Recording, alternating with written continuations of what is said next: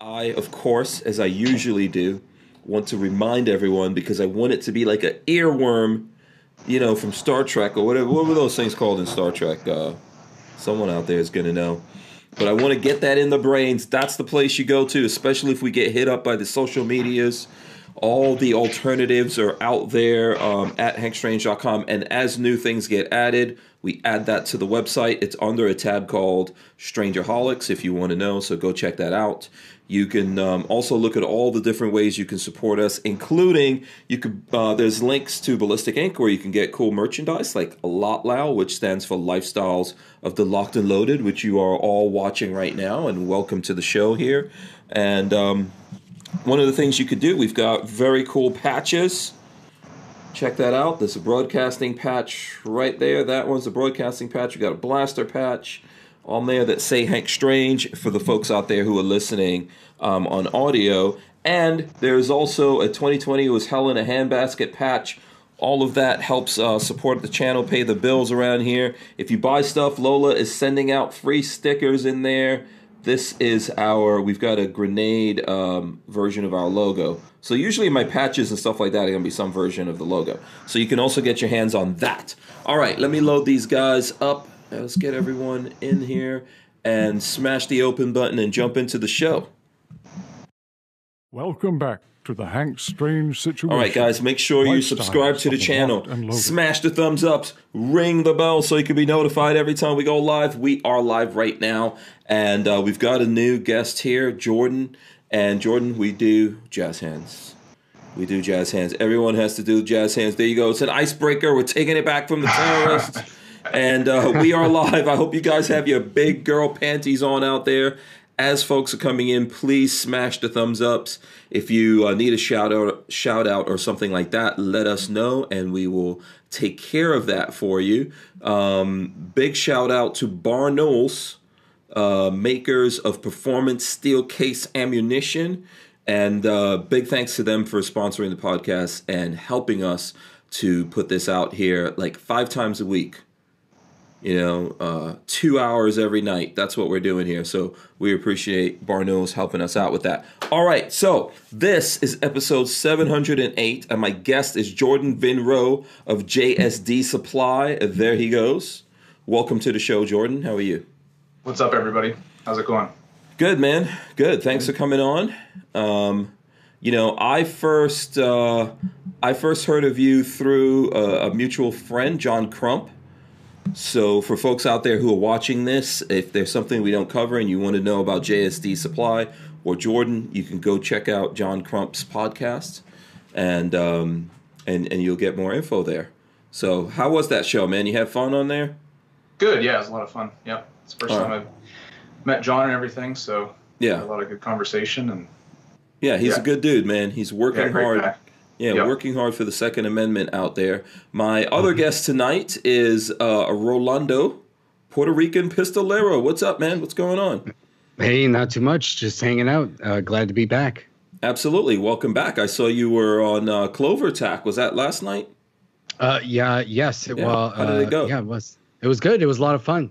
Yeah. Clover Attack's a good guy. He regularly jumps in the chat on our show, so yeah, it was cool to finally get onto his show and have a chat. So it was fun. Yeah, absolutely. We see him over here from time to time as well. We have him on the show and all that kind of stuff. Cool dude, without a doubt. Shout out to all the folks out there. Let me see. I see there's folks coming in here. Pewtang Clan, who I think this is his first time, says, I only own 2 thumbs. He says, be right back, gonna take someone else's. Awesome, we appreciate it. Shout out to Vanessa Kitty, who I did see checking out our community poll that we did last night. Survival Will says, how did your survey work out? And if you guys actually want to see the result of that survey, I can actually pull that up here in a second. Let me see. I'll pull it up and show everyone.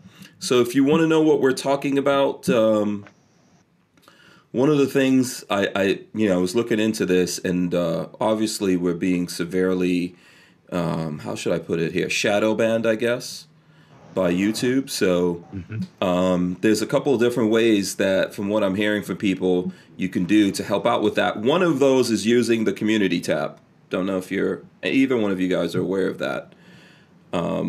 So we decided to start using that a little bit. Here, I'll share it with you. If you want to see, if you go to our front page on YouTube, Lifestyles of the Locked and Loaded, make sure you subscribe if you haven't. You click the community tab right there, and there is a poll there. And basically, I think we had like around over 100 votes. I'm trying to see if I can see that here, but sometimes I see it, sometimes I don't. And it looks like, so basically, this was talking about the so I'm going to read this off. Let's get this right this time. Help us combat the YouTube overlords by liking this poll. Simply vote in the poll and like the post, and we will exploit a glitch in the YouTube algorithm. Babyface told me about this.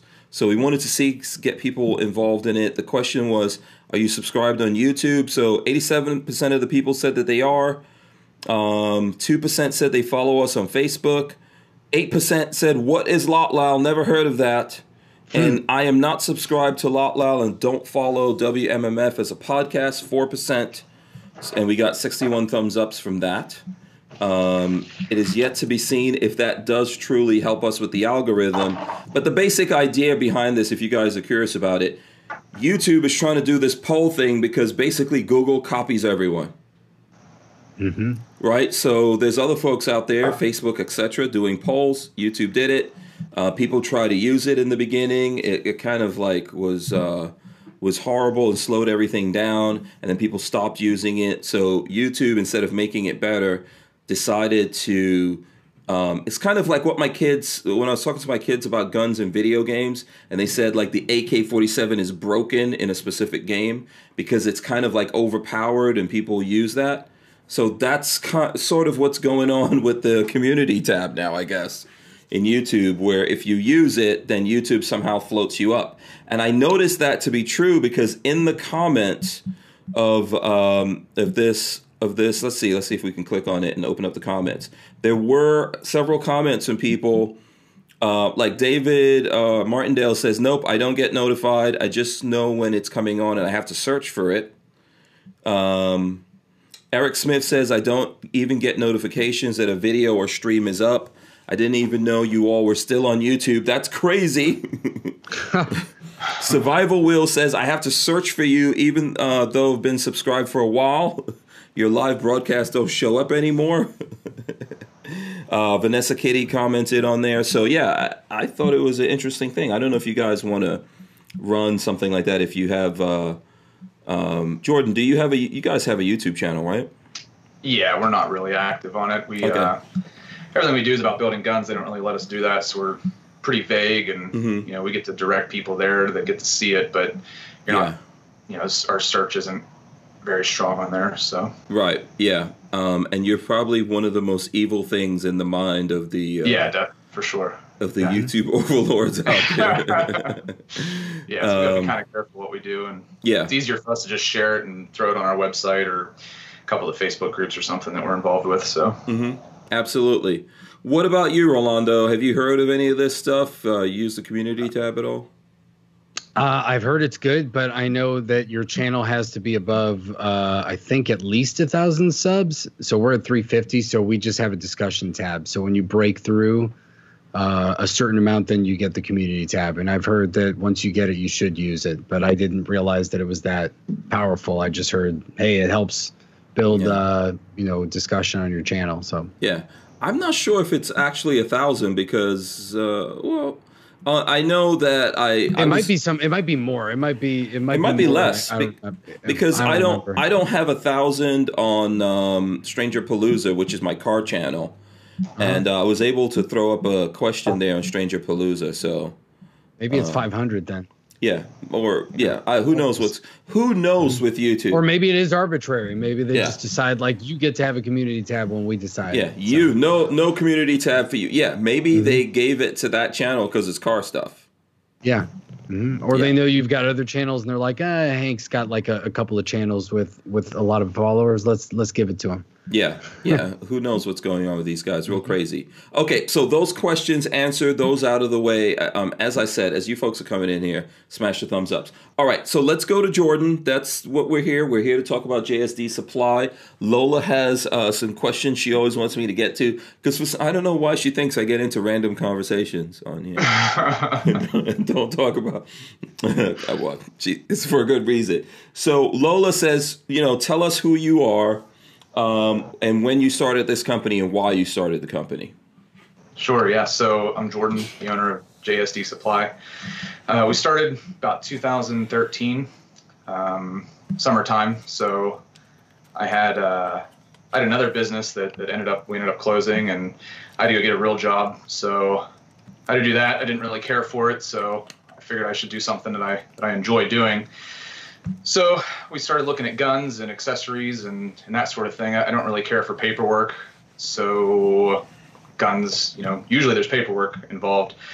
So I just started doing some research and stumbled across 80% receivers and build kits and that sort of thing. So researched that to death. Couldn't, had to figure out if it was legal or not. You probably shouldn't believe everything you read on the internet. So found a manufacturer that was making some forged AR-15s and some jigs, and I saved up a little bit of money and bought our first round of inventory basically, and I went to a gun show and kind of just went from there. So we've been expanding as we go, as new products are coming out or we release our own products. We're a huge fan of 80%, whether we make it or somebody else does.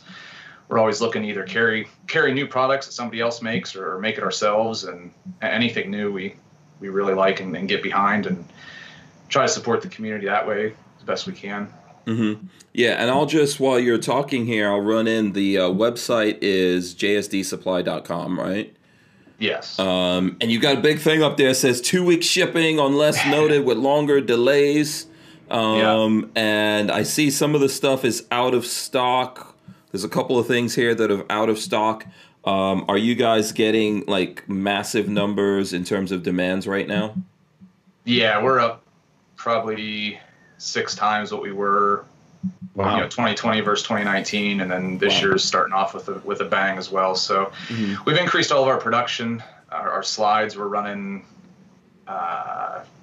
6 or 8 times what we were running weekly right now. So we're cranking it. We're making stuff as fast as we can. I know not everybody believes us, but we get, we've actually gotten to the point where we're getting close to running out of raw material for our slides. So we've been scrambling to call different steel distributors all over the country, to get what we use. And it's, just one of those things right now. So we're trying. We're doing everything we can. So everything's going on about 2 weeks. So we put that on there to try to mitigate some emails and calls and when am I getting my stuff. So that's where we're at right now. So it's not too crazy, but yeah, we're working just as hard as we can.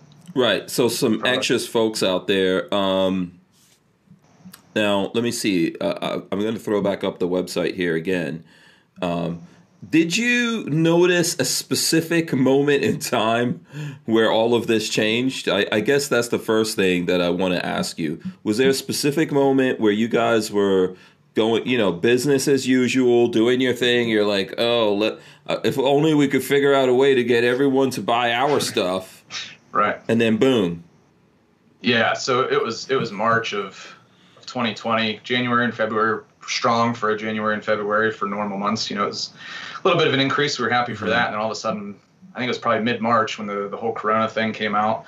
And then some riots thrown in there and a dash of Trump bucks for some Corona relief money. And then riots round 2 happened, and then 3, and then city burning. And, so any kind of unrest like that, really spikes the entire industry. And especially, an 80% or home-built product is really popular during those times too, because the government shows how powerful they really are whenever tough times come, and they're here to save you or take care of you, and you see what that turns into. Right. So, yeah. He's being very sarcastic. If anyone out there needs any indication of if he means that or not. Extreme sarcasm alert. Yep. Yeah. So and it just kind of stayed that way. Like we kind of looked at each other like, well, I think we had maybe 3 employees at the time, and now we're up to about 12. Wow. So we just kind of sat there and stared at each other like, well, I don't know, maybe this is good for this month. We can just barrel through it and everybody ship and, get in the shipping room. But it's been that way since March. So yeah. No breaks, no days off. Like seriously. No, not really. Yeah. We have kind of like a day crew and an evening crew. So we're looking at expanding our building now as well. So just kind of push through it. So. Yeah, one of the questions that I see on here, and I'll open everything up to Rolando and the folks out there as well. One of the questions that I see that's covered on your website, let me see if I could scroll it in so people can actually see what I'm talking about here.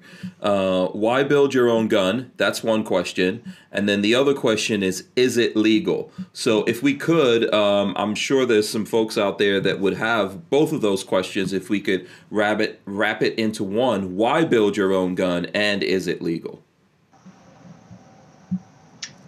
So why build your own gun? I mean, because you can, really. It's yours. It's, off the books, quote unquote. So I think it's a true statement of freedom too.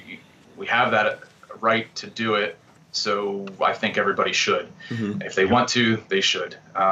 Same as buying a gun. If you can own a gun, you can create your own. It has to fall within the guidelines of everything else. So, semi-automatic, no short-barreled rifle, that sort of thing, without the proper, NFA tax stamps and that. Is it legal? So that was part of it, I guess. Also, it depends on where you're at too. California has some different laws. Different states are different, so you really need to check that. Generally speaking, federally, it's legal to build whatever you can go to the store and buy. So that's kind of where you got to start, and then shave it down to whatever state you're at, or even city sometimes could possibly have some different regulations. Carrying is different in certain states. New York has to be serialized, has to be on your carry permit. So things like that. So it's local stuff that you really have to be concerned with. The federal is pretty easy to understand. So generally speaking, it's legal. Yeah. Right. Exactly. So for anyone listening, if you're curious about this, there are specific laws that allow people to do that. Now, there are also states that have specific laws disallowing people from what we all believe are their Second Amendment rights. But in general, people should have the right to make things, right? It's like saying, well, you can't make a bow and arrow. Well, what are you talking about? I mean, there's no special technology there. You shouldn't have to be just a manufacturer to make something. There's also the whole idea of invention. Like if you're stopping someone who's not in the business. So there's people, if you're in the business and you have a manufacturer's federal firearms license, yes, you can make things. But you never know. There could be someone out there tinkering with things and they invent something, right? And then they go make things. But the idea that you can't make your own bow and arrow, your own knife, your own guns, all of these things are really rudimentary, simple things that have been around for, I don't know, I think firearms, 1,000 years or something like that. I mean, so there's that whole aspect of it, right? And lots of people have a sense of confusion about this. And then the states are making these laws because they're like, well, there's lots of bad guys out there doing this, and we can't keep track of the bad guys. But I don't think the bad guys in general use 80%ers. They can get their hands on things, brand name things manufactured, So I don't know if either one of you guys want to jump into that conversation. Yeah, no, go for it. Okay, yeah. So, criminals. Criminals use all kinds of different things, like you said, knives, bow and arrows. I'm sure there's plenty of crimes committed and murders done with the bow and arrow. Bricks, bats. Bricks. Yeah, exactly. You're, beating somebody to death with your hands and fists. So, and we've all seen the numbers. We know that the deaths and murders from firearms are very low, compared to different other horrible things, I guess. But, just because a few people are bad or do bad things doesn't mean that the 99.9% of the rest of us should be, penalized or reduce our rights because of those few people. Take care of those few people, and the rest of us will be just fine. For the amount that we sell personally, and then the amount that I know, sell nationally, there is virtually zero crime done with an 80% built firearm. And at the end of the day, a serial number doesn't do anything. Like Ohio, you can go into the store, buy a pistol. If I want to sell it to you, whatever, 6 months down the road, I just sell it to you. As long as I don't think you're a felon, it just transfers from me to you, just like, whatever would. A lawn chair at a yard sale. So it stops at some point. So serial numbers don't really do anything. And you see some people crying about these need to be serialized. That we'll be able to track it of where it goes, but you can't. And if it gets stolen, you don't know who stole it, obviously. So the serial numbers is kind of a joke, I guess, in that regard. It's funny because I was in jury duty. I want to say about a year ago. And it was, I mean, the case was resolved, but it was a drug dealer case, and the perpetrator had a Glock 26, and one of the questions was, well, can you print it out or check the serial number? And they're like, it was stolen gun, it was never reported stolen, so there's nothing we can do. And prints actually usually don't come off of guns that easily, so we can't even prove that he touched it. So I was like, oh, that's all interesting stuff to know. So it kind of goes to your point, like serial number doesn't matter. If it's changed hands multiple times illegally, nobody's ever going to know. They might be able to find out the very first person that bought it, but even then it's tough to figure it out. That'll be the FFL, and that's about it, maybe. Right. So. Yeah. And I think, or they'll just scrape the serial number off because they're a criminal and they don't care. Yeah. So that's even more likely. Yeah. Yeah. You already stole it, so what's the difference? Yeah. Exactly. They got nothing to lose. Yeah. There's always a workaround for the bad guys out there, the people who want to commit crimes. As a matter of fact, all these prohibitions create like a whole industry for bad guys out there to get things to folks, right? So there's no way of actually stopping that. By the way, you got a shout out from Tactical Toolbox. Nice. What up, man? Yeah, Jonathan's out there. Shout out to Jonathan, by the way. I saw him out at the Gundies. Spent most of my time hanging out with him and talking to him, which is always fun. Yeah, we need to get him here on the show. Lola, you got to talk to him and Putan Clan and get both of those dudes. Lola. Yeah. Speaking of Tactical Toolbox, he's made some videos about making your own guns. And part of this question, right, was like, why should you build your own gun? So I think one of the reasons for you to do something like build your own gun is just you learn how something works. Like if you can, anything that you like, that you're passionate about, if you can, even if you really don't like that thing, it's always a good idea to actually get your hands in there and try to build it. And I think guns is one of those things because they look so simple, but you find out that they're not really that simple when you start doing it, right? Definitely. If something breaks, you know what's wrong with it, or if something's malfunctioning, you know why the striker's not sending, and the spring maybe is off this way or that way, and you know how to take it apart. You can check it without going to the gunsmith and him charging you whatever. It's not that much probably, but still it saves you a trip from going out. And if you want to upgrade something, that looks really cool, but I don't know how to put it on. Well, if you build it, then you can change anything out. It's just like a car, or anything else like that. So And we get a lot of people that like father son or mother daughter or whatever. It's a fun project for them to do too. Just then go shooting afterwards. So teaches us safety. There's all kinds of different things that are involved when you're building a firearm. So I would totally agree with that. I would say everyone should do it, and I think we've already said it here. It proves that the genie is out of the bottle, so they could take these things away and you could make them again. No matter what they do, they cannot end your ability to do that once you get into it and you realize the simple side of it and the reason why it looks simple, right? Basically, you need a barrel, you need a projectile that goes down there, and something that causes that projectile to start moving down that barrel, right? There's dudes, we've been building them for a long time. I think the Chinese started doing this a long time ago after they discovered gunpowder and fireworks and things like that. They figured out they could do it. You got muskets and all kinds of other black powder guns. Dudes making these in prison. They make guns.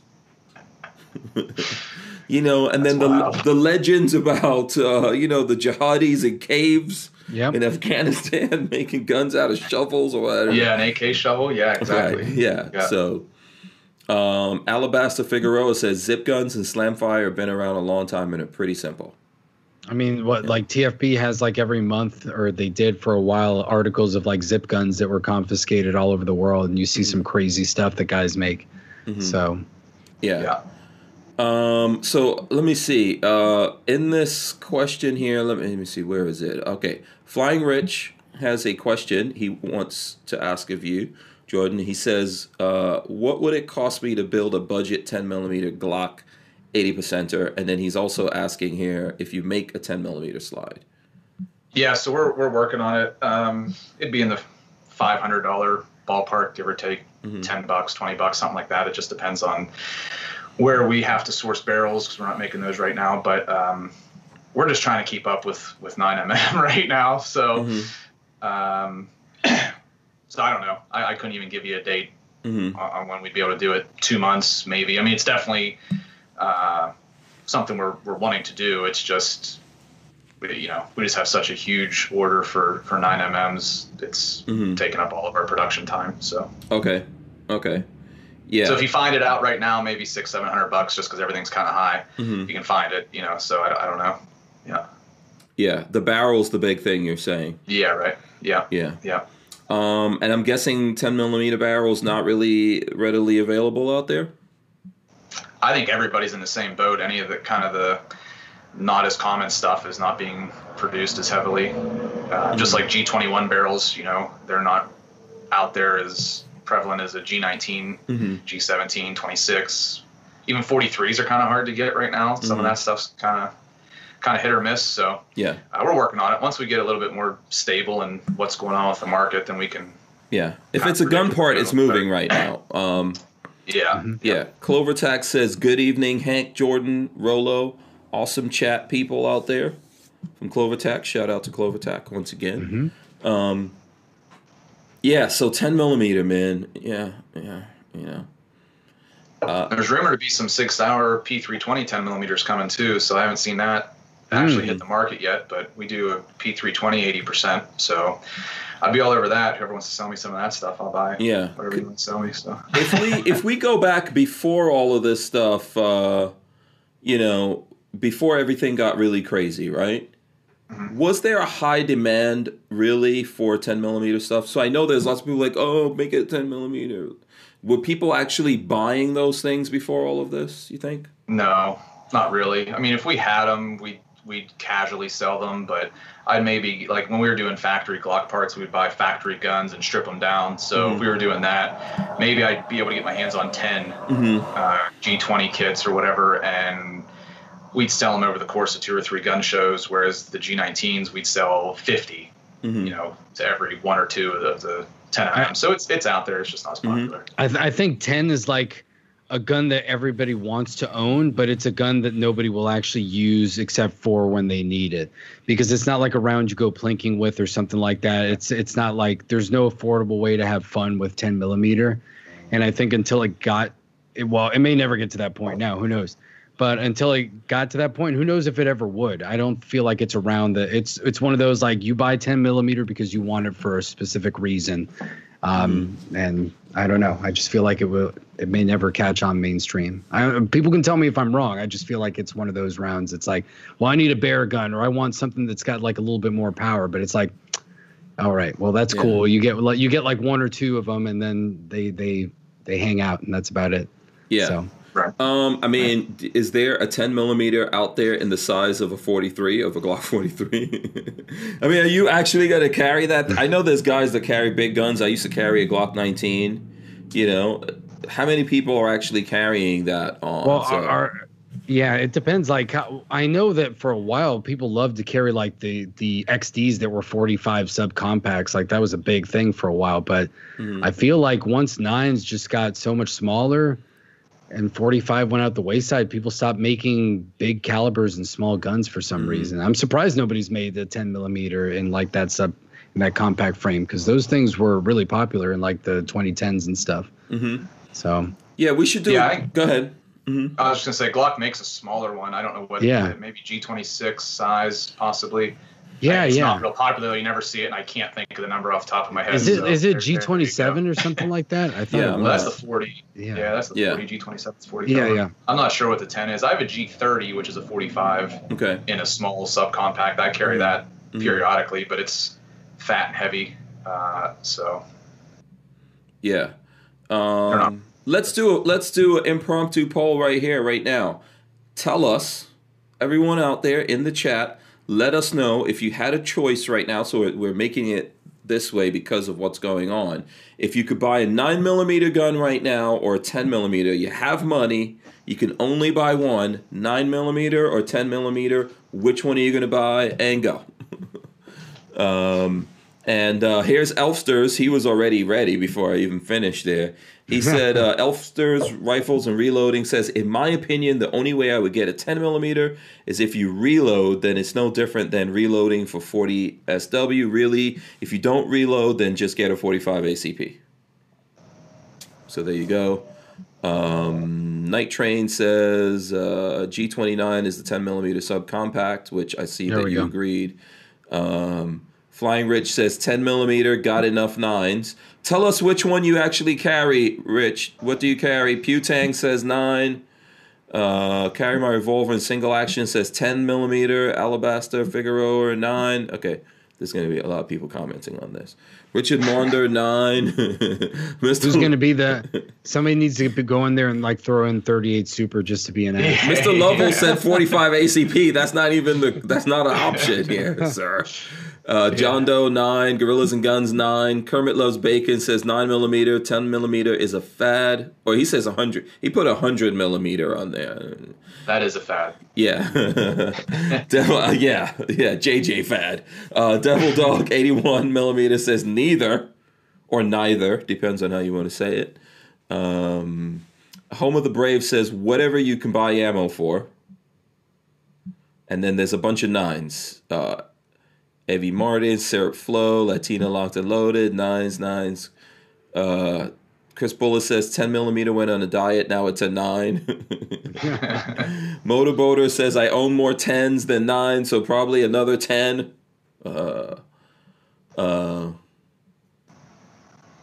If you own more 10s than 9s, he probably has like every single 10 that's been made. Yeah. Clovertac is asking me if he's talking about the community thing. He says that we were discussing. He says, Stranger Palooza, the community tab, or just a discussion tab, similar but different. I have to go back and look. I think I saw community tab there, but I'll check. I feel like it evolves and becomes a community tab when you pass that threshold. Yeah. Well, someone was saying earlier that if you have multiple channels, that they maybe just give it to you. I could go pull it up and we could take a look at it and see there. So what should we say here on that poll, Rolando? What do you think? Which one do we think won out in that poll? I think I'm gonna say it's close, but I think it was 9mm. Close. What numbers are you looking at? How did they get close? I don't think it's close at all. So if you guys search Stranger Palooza, by the way, if you like car stuff, go to Stranger Palooza and subscribe to the channel there. That's where all my car stuff is going to go up on. So here's Stranger Palooza. I just changed the banner for it and all that kind of stuff. We got new logos that are going to probably come out as t-shirts and patches and all that kind of stuff, as you guys can see up there. But all right, so when I look there, it's a community tab that I see. And it looks like, I don't know if anyone actually did the thing yet, but it looks like there's some comments. Special K, you got to go in there and actually, I don't know if people can actually do it. It looks like there's votes, but I'm not really necessarily seeing that here. So we got some people answering it that I'll go back in there and check that out. So yeah, for whatever reason it is. And if we go back here to what was Clover? Clover said something about this earlier here. He says, so using the community tab on your channel does benefit you, but it's really not a hack. By people clicking on those posts, the AI sees, they follow you, and serves your stuff to them. So, and when I spoke to Crump about this, he said that, probably YouTube, if they're giving it a heavier weight in the algorithm, they're doing it so that people use the community thing more, right? They obviously want to get that used more. So it may look like a hack and all that kind of stuff, but maybe it isn't. Who knows? And Pewtang Clan gave us a couple of bucks here. He says from Pewtang Clan, hi, Dad. So who's his dad? Who's his dad? Shout out to whoever his dad is. Do you know this Pewtang Clan? Yeah. Oh, he's a character. Oh, okay. But you're not his dad, are you? No, I don't think. Oh. I don't know if you. I feel like I've seen Pewtang Clan around. Yeah, he's got a YouTube channel. Channel. Yeah. Let's see here. Justin Abbott says, any update on the 365? So you guys have a 365, right? Yeah, we're working on it. So I actually just talked to the mold maker a few hours ago. So it's taken forever. It's a metal injection molded part, pretty complex. We probably could have changed it and made it work easier and machined it and got it done quicker, but we just figured we should just do it right from the beginning. And so we've been teasing it since the beginning of last year. So, of course, everyone's tired of hearing about it, but coronavirus put a little pause in that. But anyway, so we're right there. We're pretty close. I should have samples 3 or 4 weeks. I'll test it. Once we're ready, then we can crank them out thousands at a time. So cool. We should have enough for everybody. Yep. Okay. And if not, we'll make more. So okay. Are you guys making? Awesome. Go ahead, Rolando. No, I was saying that should be sick. A 365 is going to sell like hotcakes. Yeah, we're pretty excited about it. So. Yeah, I could see that happening. You've got a P320 compatible insert I could see here. Right. From so what's going on with that? So that's our first product that we did. So we got a patent on it, and then the jig as well. So you got to bend the rails over. A little different than a Polymer 80 Glock platform. I'd say this is the next step for building. You got to bend the rails down and then trim them to size to fit your slide. And then there's probably 7 or 8 holes on either side you have to drill and do a little bit of cutting to remove some material. But yeah, after that it's ready to rock and roll, just like a P320. Any of the parts will fit. It'll do a P250 also. That's been discontinued, so you probably can't find any parts for that. But it works the same for that as well. Yeah, back in the days, man, I had a P250. I was a big fan of those just because you could take that rail section out, and that was really the firearm and the serialized part of it, and you could move it around. The triggers were horrible. I think the 320s did a lot better. Are you guys making any, some carbines or something? We could drop those in, or I know there's some people working on that.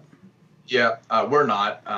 We leave that up to some other people, but they are firecontrolunit.com makes a pretty slick one.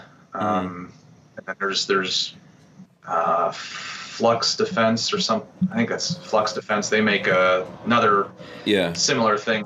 Arm band, arm brace type of extension. So there's a lot of cool stuff out there. B&T makes a folding stock.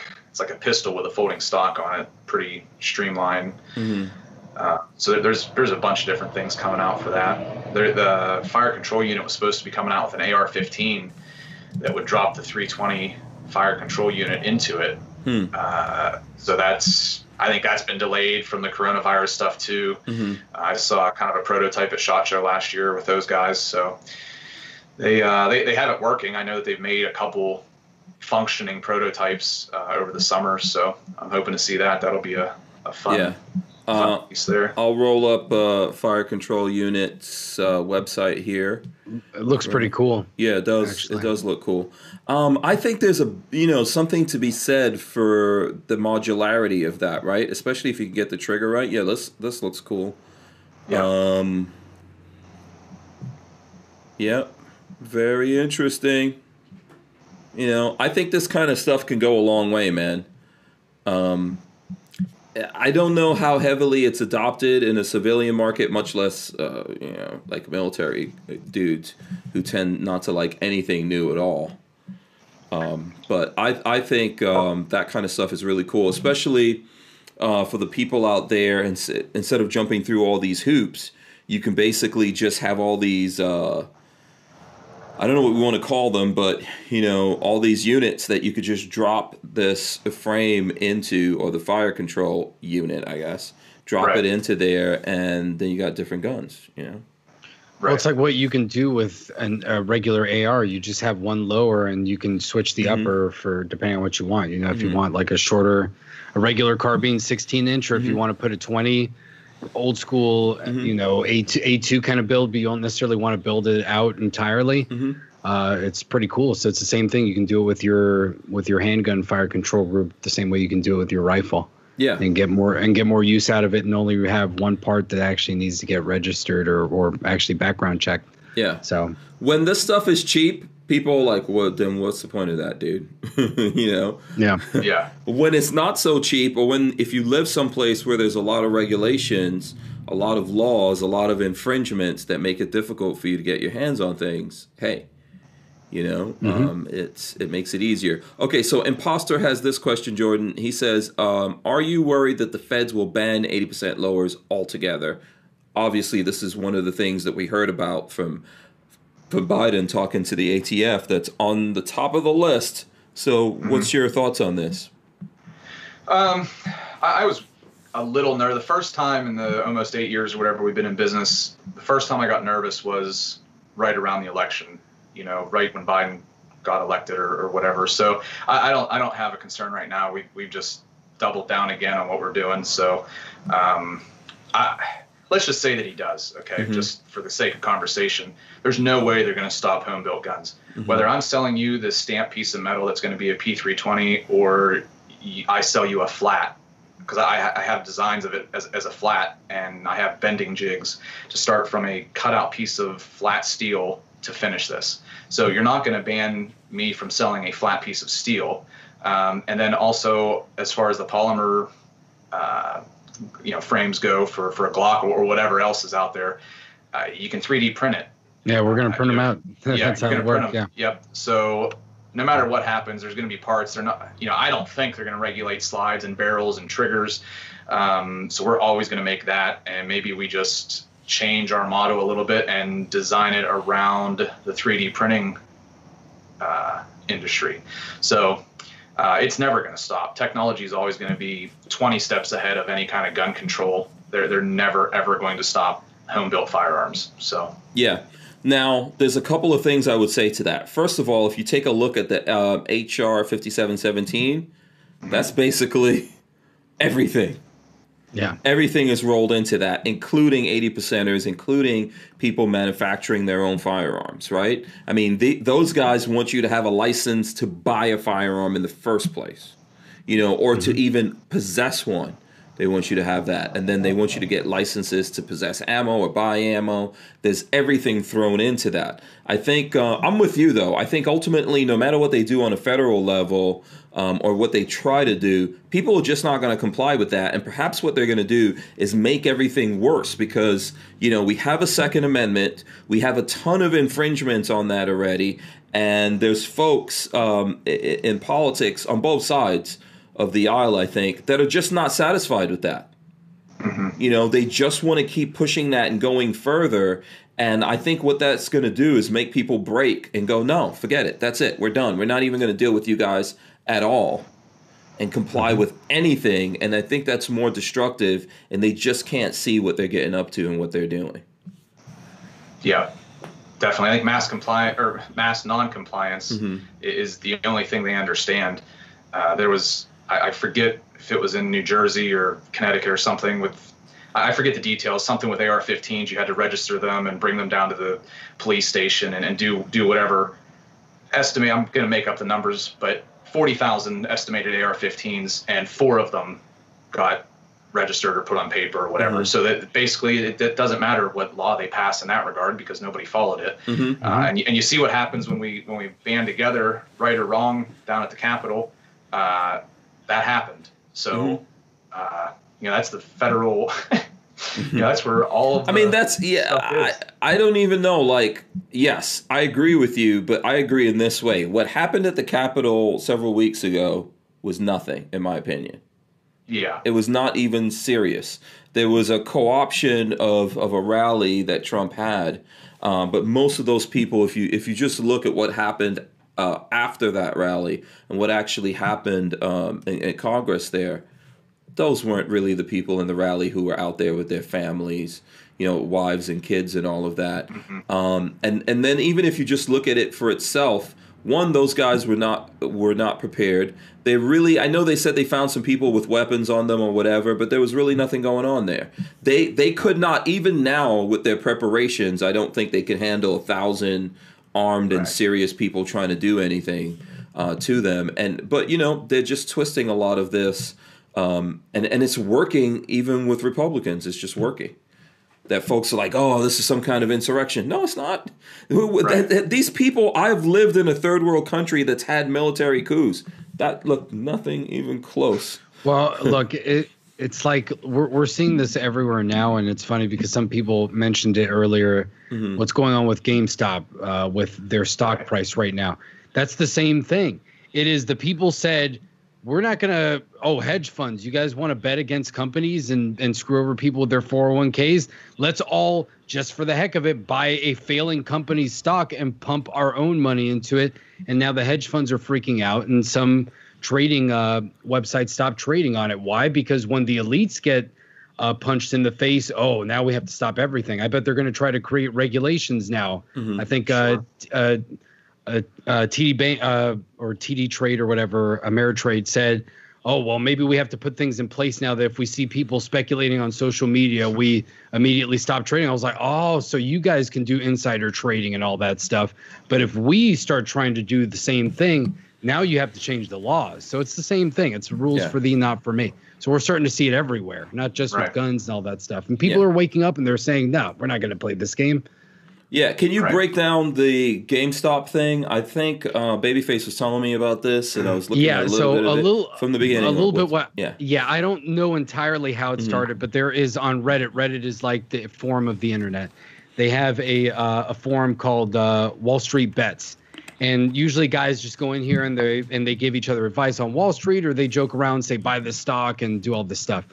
So I guess one guy, I forgot what his name is. I think his name is Roaring Kitty. I guess he's this big guy on Reddit. We all have crazy names on the internet. Right. So he's like, hey, everybody should start buying GameStop right now because some of these huge hedge funds are betting that it's going to lose. So let's basically screw them over, pump up the price, and pull them out of the market and use their own game against them because they do this crap all the time. And you see like CNBC and the media companies collude and say buy this stock, or they did it to Bitcoin essentially. When Bitcoin first hit 20,000 3 years ago, all the financial institutions all of a sudden said, oh, no, you're going to lose your life savings. You need to pull out of there. And they caused Bitcoin to artificially tank. It would have gone up further back a few years ago. So they did that then. Now they're trying to do the same thing here. And people are like, no, we're just going to screw you over. And they said that even on Reddit, a bunch of new accounts started appearing telling people to try to buy other stocks, and people suspect that it was Wall Street creating bots and fake accounts to try to pull people out of there to stop doing it. And now the SEC is getting involved. Some traders are getting involved. All the institutional bankers are like, people shouldn't be doing this. It's so irresponsible. They don't know what they're doing. And it's like, no, they know exactly what they're doing. They're playing the same game that you are, except whereas one or two banks have billions of dollars that you guys can do that. Now this is millions of little people doing the same thing, and you guys don't like it because now it's insider trading or something like that. No, it's you guys collude all the time. So we'll see. You'll see how quickly they start trying to change the rules on trading now. We'll tell you exactly that it's the truth, that they get to manipulate the system and we can't. It's the same thing with guns, anything else. We can have fully automatic weapons. We can have the latest stuff. We can hire security and do all that, but you can't. Period. That's it. If you even let your friend borrow your gun to go to the range in some states, you'll get arrested, and that's it. But meanwhile, we can do whatever the heck we want. Yeah. So I think what happened there, and I think Jen Champ Jr. probably summing it up. You can tell me if he's wrong or not, but I feel it's the same thing. They scared them into a huge short squeeze, he says, and now it's just being pumped. So the thing is that if these guys were betting against GameStop, right? So that's a short. So either you go long the stock by buying it, hoping that it becomes more valuable. But if you short it, you kind of buy it in a way, right? Even though you're not actually buying it, but you're betting that it's going to go down. So when it goes down, you make money. Exactly. Right? But what happened is when the stock starts going up there, then these guys who have invested a lot of money into shorting it, they have to now go buy that stock at whatever price it is because they have to cover that, right? Yeah, because essentially it's almost like gambling. It's exactly like gambling. Like you're betting for a team to lose, and then if they cover it, you're screwed and you have to pay out. Yes. So it's the same thing. Right. And that's why a lot of people think it's BS, because these hedge funds can essentially get money from 401ks or other speculation. Our money, they can throw it out there, gamble, make billions of dollars or lose it. And it's like, well, they can get bailed out by the government if they lose, but we're here holding the bag essentially because we pay either way, because we are the government's piggy bank. But we don't get the benefit of it if we happen to lose money on the stock market and speculate. Yes, there's a couple of things going on here. Brick says NBC News says short sellers lost $14.3 billion today alone on GameStop stock. And I think when this first came out, it was like $4 billion or whatever, right? Yes. So one thing I would always say to people, like when it comes to trading and all this kind of stuff, it's just like the real estate market. The people who involved in the trading, so Wall Street in this case, they make money no matter what. They make money when you go long. They make money when you go short. If you're losing money, they're making money. They make money. But yes, you're right. They have friends and people that they have relationships with and sometimes this is the thing about the news, right? To me, I don't trust any of the traditional news that exists out there. No. I stopped trusting them, and this may sound crazy to you, but I stopped trusting them when I started seeing news anchors, like legitimate, quote unquote, legitimate news anchors in frickin' movies. When I started seeing them showing up in like DC movies and Marvel movies and this movie and that movie, talking about some crazy thing that doesn't even exist, I was like, these guys are actors. And the reality is this is what they are. And they have their own friends, and they're kind of like what they call in the trading business, talking their own book. A lot of times that's what these folks are doing. So the other thing I want to say about this, when it comes to these guys out there, now, lots of people on Reddit are shit talking in the first place. That's an American right. First Amendment, boom. You have the right to do that. This is what happens in everything. I give you guys an easy thing that we can all look at. Tesla, right? Tesla, I did for a little while. I actually, anything I get into, I get deep into it. And I was, for a minute, deep into stocks and stuff like that.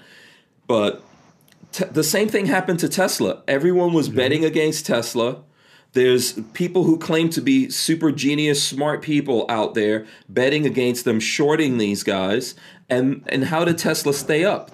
Well, one of the reasons is a lot of folks out there, just like with Apple and other companies, there's a lot of people who are like, no, I own this thing. I'm driving it. I'm going to invest in it. I believe in it. Yeah. Yeah. And there's other people doing that. And then so there's been a lot of covering of those shorts. And there's still idiots that CNBC and all those places are putting on air saying, "Oh, Tesla's done." they're going I don't think they're idiots, Hank. I think that this is what people are trying to expose now, is that they're not idiots. They're doing it on purpose. They want to protect the people on top, and all us peons out there are like, "Oh, well, they're telling me I should sell this stock, so I got to do it." Yeah. And then meanwhile, the guys in the background are like, "Oh, this is great. We just totally rigged it." Yeah. So. It's funny because with the GameStop thing, talking about Tesla, Elon Musk was the one that, like, he just threw out a tweet basically saying game stonks, and everybody was like, Elon is in on it. We got to buy more, because Elon loves doing this stuff. That's why they hate Elon so much, and he gets in trouble with the SEC because he just says, I don't care. I'm just going to say what I'm thinking. And he causes the market to explode. Yeah. Look, where were these people when the housing market was crashing, right? And then when the government came in and bailed out all the banks, but not the people. Right. Look at this week. Everybody, all the big businesses were in Davos, and who was one of the keynote speakers? Xi Jinping, the dictator of China. You got to be kidding me! So all the capitalist companies are going there, and they're like, Xi Jinping, Paragon. Let's listen to what this guy's saying. I mean, the fix is in, everybody. That's what I know want. we're talking about. Yeah, I know we're talking about guns, but this is obvious because it permeates to everything, and it goes back down to why they want to get rid of guns, because that's the last equalizer. Because then they know nobody will ever be able to stand up to them. So as long as we have them, they can wag their fingers, they can do what they want, but they know, like, we still can't really get them. Like, we can't get them yet because they still have their guns. So we know that, like, we can't push them past the last limit. Yeah. So first of all, if someone's wondering why we're talking about something that's not guns, because gun guys are not one-faceted, single-faceted creatures, right? We're multifaceted people. And we're into a lot of different things. So, and I think, yes, it does come back to it. Like, I always tell people guns are a gateway drug to freedom. And if you believe in freedom, this kind of stuff makes you mad, right? If the people cannot participate in the market the way they want to, and then the government gets to come in there and control things to their own satisfaction, and you have politicians, right, who have something at stake here. We've seen it many times before that a lot of these guys just go into politics so they can figure out what's going on here. And if they don't do it, people in their family are trading off of these things. They could do that. They can manipulate things and do whatever they want. The people cannot do it. If the people cannot do it, and if we keep getting shut down everywhere that we turn, we have no choice but to turn to our guns. End of story right there. Yep. Okay, Brian Quick says, where's Hank's Cybertruck? Okay. I have a Tesla Model Y, if anyone is interested in knowing. Lola has fallen in love with that thing. She drives it mostly every day. I think it's actually pretty cool. The Cybertruck's not coming out, I think, until I think it's coming out at the end of 2022. Or maybe in the beginning sometime of 2022, they may start building them. I'm like number 285,000 on the line, if anyone is curious to know. So I don't think I might see that thing until 2023 or whatever, right? Like an actual option to get that thing, because I don't know how many they're going to build the first year when they put it out. I'm assuming maybe 50,000, maybe 100. It's hard to say. Yeah, it's hard to say. I mean, who knows? It might. I have a feeling it's going to go. If anyone is in doubt that Tesla's going to build that, I'm just going to tell you, don't bet against them on that one. They're going to make that Cybertruck, and they're going to sell a crap ton of them. I think they took 700,000 pre-orders. So yeah, something like that. They got the factory started down in Texas too. Yeah, those factories broke ground on that not long ago. Yeah, factories are going up like crazy. Where's that factory in Texas? Outside of Austin? I don't know. I think it is Giga, Texas. Yeah, and I think that's where they're going to make the Cybertruck. Yeah. And then they may make a slightly different Cybertruck for Europe or anywhere else. But Giga Berlin is going up real fast. They're putting up factories everywhere. They are going to make that thing. And then it's a lot like, look at the C8, right? The Corvette. Yeah, right. For a long time, people were like, yeah, make a Corvette for the younger dudes. When I say me as a younger dude, it's kind of, I'm not the old school dudes who are like in their 70s. I'm going into my early 50s. And I want something different. I want my Corvette to be like a modern supercar versus the older guys wanted their Corvettes maybe to be like sexy muscle cars or something. I wanted mid-engine. Corvette actually developed that, made it, and put it out there. And I guess because of coronavirus, which is a theme tonight, they didn't get that many out there. Do you know those things are selling way over retail? They're selling somewhere like, if you're lucky, $20,000 over retail, all the way up to $50,000, $60,000 over the retail price, because Corvette can't make enough of them. Yeah, I've barely seen any. Yeah, and they look awesome, by the way. I don't know have you guys seen them on the street? Yeah, no, I've seen them down here. Yeah, today was a crazy day. I saw one of the new C8s. I saw I saw like three. I saw like a Lamborghini and two Ferraris, but that's like a normal day in South Florida, just driving. Yeah, I was just about to say, man. Seriously. But it was like, but it's crazy because I saw more of the same Ferrari than I did of the Corvette. So you're right. Like I see more Ferraris and Lambos around here than I do the new Corvettes. Yeah, that's how rare they are. Man, look, I like Ferraris. I don't want anyone to think I don't like a Ferrari, but I'm more highly likely to get that Corvette, and I think in a lot of ways it's better. Well, I feel like Ferrari is kind of like the common man supercar. It's the most common of the supercar. I see more Ferraris than anything else around here, so for me, Ferraris aren't a big deal. I don't listen. So, once again, sir. That's how it is in South Florida, man. Ferraris are a dime a dozen. Now, I'm more surprised when I get more excited when an Aston drives around because they're actually much rarer than a Ferrari around here. For some reason, because Astons most of the aren't that Aston big. Martins are broken down somewhere.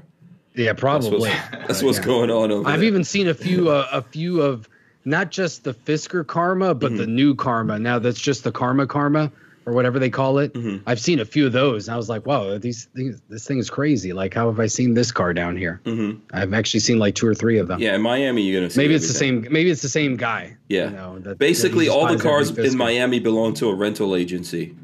That's what it is. Yeah, those dudes. Now, where I live in the country, and I'm sure where Jordan lives, he's in Pennsylvania. Where I live in the country, I'm just seeing a lot of pickup trucks. See, I get more excited when I see I see a lifted pickup truck or Jeep down here because it's like, oh yeah, another Ferrari. Like, okay, big deal. Like, I don't really care. Right. That's how it is. Yeah, it's crazy. What do you see? What are you even into cars, Jordan? I don't know if you're. Yeah, I got a buddy that has a C8. He has a blue one. It's the first blue one I've seen. It's like I don't even know how to describe it, but it's sweet. Does he like it? He loves it. He just put it away for the winter, but away for the oh my god, that's terrible. yeah, right. But I have a Tesla Model S P100D. Oh, so cool. Oh, you were early. Yeah. You've been in the Tesla game for a minute. I just got it last year. I bought used. Okay. I'm not. Okay. Hard status or whatever you guys are rolling there, but but I got my Tesla used. It was only like a couple of months used though, but hey, I'll take it. They don't lose their value that much. No, not really. Mm-hmm. Yeah. Mm-hmm. So you're enjoying that? Yeah, autopilot's the best. I drive like 4 minutes to work, but Elon takes the wheel and I just kind of relax, check some mail. Yeah. Like it too. So it's fast. It's just unbelievable. Yeah. One of my favorite car guys that I look at is in Pennsylvania, Street Speed 717. Do you ever? I know this is a random question, but do you ever run into him? No, I think he's out towards Philly, maybe. Oh, okay. He's supposed to be a gun guy from what I've seen. He's like a gun dude from what I hear. Yeah, I've seen some of his videos, but yeah.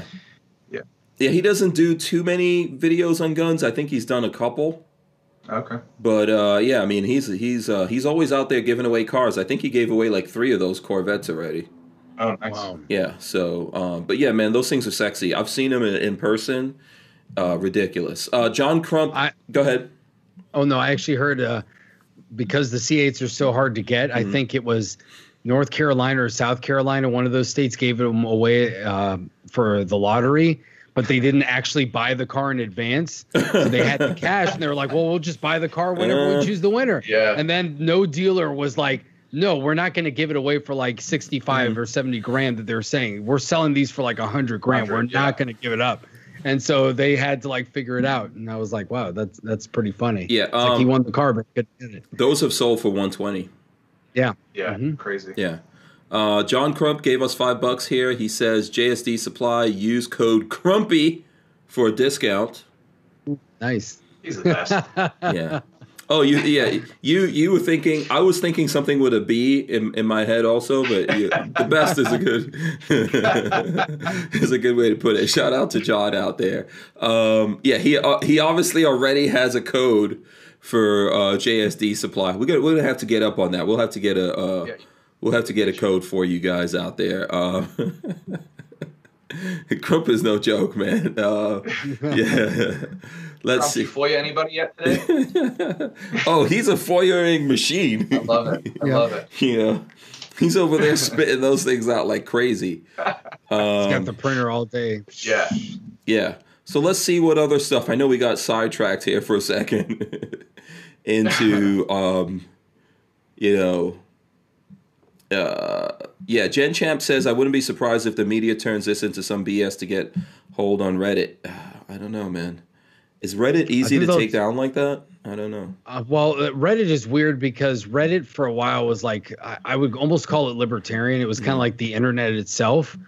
But then obviously with, Donald Trump coming in, it made people go crazy on either side. So I know that the Donald was like the biggest subreddit, most successful for a while.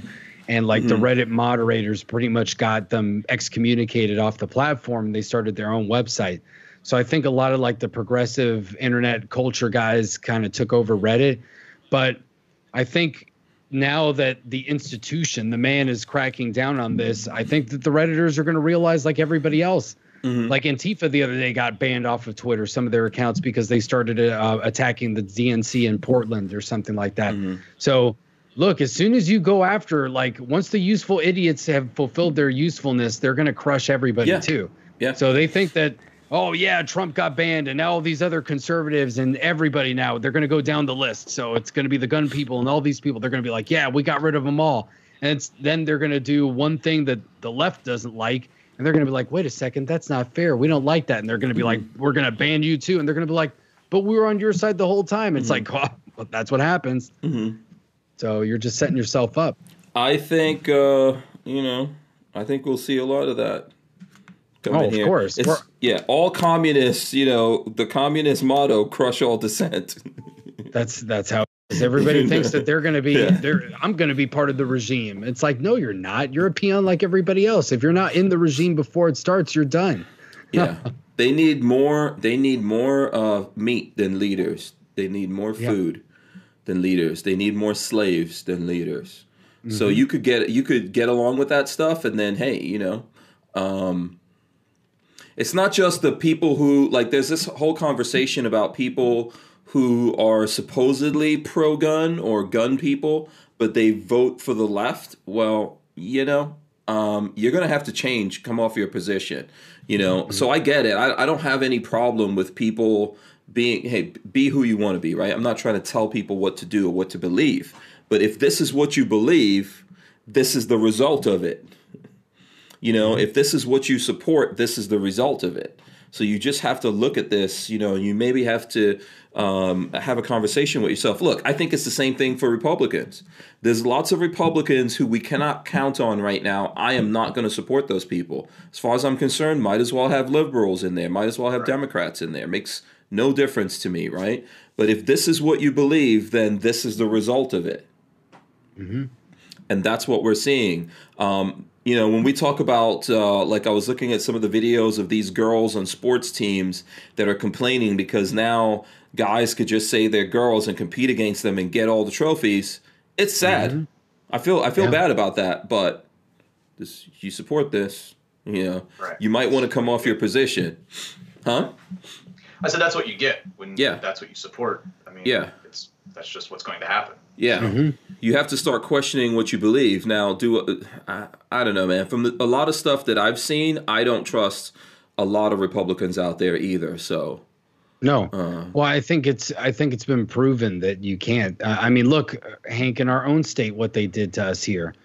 So, and like Lewis from GOA told us, he said they pretty much are just squishy. They're the Republican Party. You've got the crony guys in Washington, but I think a lot of regular Republicans, they're just squishy. So as soon as somebody complains, they'll just do whatever the trend tells them. So we just need to be the ones that complain, and they'll start voting for what we want. That's kind of the difference. So we have one party that's totally against us and one party that doesn't stand for anything. So we might as well at least co-opt the one that doesn't stand for anything and force them to do what we want. And if they don't, then we say, to hell with both of them. Let's move on from here and do something else. But I think that's kind of where we're at. I think we just put force on the Republicans because I think we saw a lot more engagement in this election from people that were never politically engaged, and they might feel disenfranchised, but it was also the first time that they played the game. So you can't give up after playing the game once. I get it. Maybe national elections, you're done with that. But the local side, we can win. We can still win that. And that's where most of these battles are being fought. The feds can try to do what they want. It's really the states that are going to enforce everything at the end of the day. So if we keep the states pro-gun, the feds can scream and do all this stuff, and eventually they won't be able to do very much. So that's what we have to focus on. Yeah. Do you want to jump in here, Jordan? Yeah, I mean, I think the local, even local, down to your county stuff is huge, huge. You know, you see a lot of stuff lost in cities, in different industries. You know, San Diego can make its own rules and regulations, and that's, you know, something that's legal in the rest of the state. Well, San Diego, you can't have it here. It's just stupid. It doesn't make any sense. So your local stuff, I think, is probably far more important than the national things. So. County treasurer, even, you know, something that you don't even think about, something that, you know, is stupid. You got to vote the right way, whatever side you're on, whatever you think the right way is, you got to vote for it to keep it going from there on. So, yeah, absolutely. I mean, that's true, and that's your first line of defense. So we're thinking like, you know, we're thinking, okay, the first line of defense, we normally would think, oh, it's got to be the feds and who's president and what these guys are doing up in Congress. Well, if you're really worried about it, what are they going to do? If they want to come get it from you, at some point they have to show up somewhere near to you, right? And this is what you want to think about, and this is where you have the most effect over. Who's your mayor? Who's your sheriff? Who's your, you know, who are your... in your state, the politicians that go to, you know, to your like state senate, etc., right? Your state Congress. Who are the ones you send out to Congress or to the Senate to represent your state? You have some control over those kinds of things, but I believe that we have to make sure that if there's politicians out there and they are not, you know, I don't think that the Constitution should have any kind of like dabblings in politics. What's in the Constitution? That's in the Constitution. That's not political. And once you start trying to take things apart in there, and people agree with that when it comes to a lot of different things, right? If it comes to freedom of speech, well, people used to agree with the freedom of speech thing. I don't know if they agree with it anymore. So I think that's the way that we should all look at it. And the Second Amendment is there for a reason. And if you have people like, you know, if you have even Dave Chappelle understanding that, you know, that hasn't gone away now because Trump's not president and Biden's president. Okay, that's still in effect. So even if Dave Chappelle, let's say as an example, supports Biden being the president, he's not going to support Biden when Biden starts saying, well, you can't say this anymore. Right? That's what we're talking about. If you support that, and now this guy's president, he goes, I don't like the language you're using. If you keep using that, we're going to cancel you. Right? Well, you still lose your freedom, and ultimately it's going to come back around to it that if you want to fight for your freedom, you know, you're going to actually have to fight for it. You know, and you're going to be fighting a government that no matter what they say about guns will be happy to use attack helicopters against you and tanks. Okay? And machine guns. You know, against you, and suppressors. Okay, all of that stuff. So, you know, let's see here. Paulie Walnuts says, I heard a member of my club who's a firearms and ammunition distributor that say that there's a potential ban coming very soon on all Russian ammo, 75% chance. I heard that they want to ban they want to ban all imports, basically ammo, guns, all that stuff. First, that's one of the things they want to do, because that would be easier for them to do. That's an easier thing for them to do to block off than, you know, going after domestic stuff right away. But I don't know. Maybe John Crump could answer that better than any of us can. I think. Yeah. They're going after everything. They're going after everything. Everything that I've seen. I mean, Biden's gun plan was out for months, and it was basically everything combined. That was his goal. So if you're hearing a rumor, I wouldn't be surprised at this point. They're going to throw everything at it. And the question is, are we going to have people with a heart that even stand up and push back against this kind of stuff? Just buying ammunition is going to be a problem. So forget about where it's made. Just buying ammunition is going to be a problem. I've kind of described it like I described this analogy that we're in this weird position. It's almost like, let's say you have a small country that doesn't have a powerful military, but they happen to have nuclear weapons. So they can't they can't stand up in a conventional fight against another power that's trying to intervene, but they also can't just use their nukes because that's crossing a huge threshold. So the other side just keeps poking. First, they cut off their supplies. Then they cut off trade. They do all this stuff. And they basically get you to a point where you're so close to the threshold, but you can't do anything, because if you do it, it'll look like you are the one who's escalated. And that's what they're trying to do. And I think that that's where they're going to try to get us. And I think the long-term play, if they had patience, would be to strangle us out, let us keep everything that we have, but basically make it so that you can't buy anything new. People will still keep making stuff in the background like we always do, but that's going to be niche. Then they wait 1 or 2 generations, everything else is grandfathered in, but you can't buy any new stuff, and eventually you choke out the culture. The culture will eventually die off no matter what. There'll be 1% of us that hide out, and we're always telling our stories to our kids, and we keep them alive, and we pass those guns down. But the mainstream will be like, man, it's so hard to buy a gun that it's not even a big deal. Like, I don't care anymore. Yeah, but it's attrition over time. But I think that was the old strategy. Now I think they've lost their patience, because millennials are crazy and millennials are getting in charge and they want everything right away. So now they might overplay their hand, because now they have all these people that are like, we've been waiting 60 years to take over everything. Now you have to like do it. And the old school is like, no, you can't do it that way. Then they'll actually fight back if we do it. You got to do the boiling frog thing. But I think now they've lost their patience, and we're going to see them try to do some. I think also young people are into guns, and they're worried about that. Yeah, you have to cut it off at some point somewhere, right? Yeah. To make the same point that you're making, that you have to stop it somewhere so that people grow up and don't see this as the American way. But you have young folks out there like my kids that are, now in their 20s. They, they're into guns. Too late. Yeah, exactly. Let me do this, because we're talking. Crump was here, and this brings up a point. I don't know if you guys saw this or not, but actually on his YouTube channel is this video. It says, "Is this senator the key to saving the Second Amendment?" And he's showing Manchin. Right? I'm assuming that's how you pronounce his name. Yes. And there's an article that he did with him. Let me see. Where is that article? I got to find. Yeah, there's another. Well, I don't. Did Crump do this? No. Someone else from AmmoLand says Arizona, West Virginia, the filibuster, the Second Amendment, and the Supreme Court.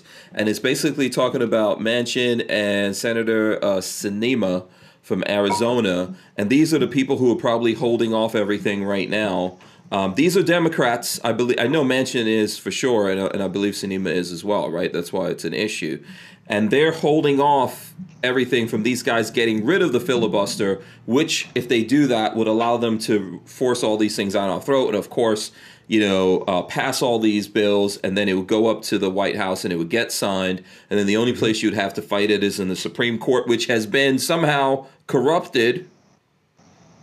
Whatever the folks up in the Supreme Court are doing, they don't really care about the Constitution anymore. What do you think about this whole thing if you're following it? I don't know if you want to go first, Jordan, or go for it, man. Yeah. Well, I just happen to know a little bit about this. So I heard that Manchin, and surprisingly, she's been the most surprising and bizarre senator that the Democrats have. Kristen Sinema out in Arizona. She's confounding, because sometimes she sounds like the most hardcore progressive, and other times she sounds like a libertarian. So I don't know what she is. Maybe she's one of those crazy like left-wing libertarians that's like a unicorn. Maybe she's one of those people. But they both said basically that for them the filibuster's off the table. And I think Sinema basically said, we don't want to set a precedent that we can't go behind. Like, we need these things. So I was actually pretty surprised. Manchin, he's in West Virginia. I don't know how he gets away with some of the things that he does sometimes. It's because he ends up bringing stuff back to West Virginia in the end. But he's been kind of all over the place. I think he said he wouldn't do the filibuster, but then before he was like, we have to impeach the president. We have to impeach Trump. But I don't know. I mean, there's been rumors out there that he might flip, right? So he's on both sides. Yeah, there's rumors out there that he might flip and come to the Republican side. The issue with all of these people who are right on the edge, in my opinion, is there's always the potentiality here of, gamesmanship, right? Of course. Because if you're right in the middle and you're the deciding factor, everybody's offering you something. Yeah, he's playing for power. He's trying to see who can make the best. He's horse trading right now. Yeah, and I'm sure Democrats are giving him at this point whatever he wants, especially since there are rumors out there that he might flip. And I'm sure Republicans are like, hey, I mean, there's no better seat right now. Yeah. To be in, but his one. Mm-hmm. I also heard that before Manchin and Sinema, but kind of came out, the filibuster was on the table for the deal between McConnell and Schumer. Mm-hmm. That basically McConnell's like, well, I'll let you take out Trump if you make the filibuster, if you take it off the table. I don't care.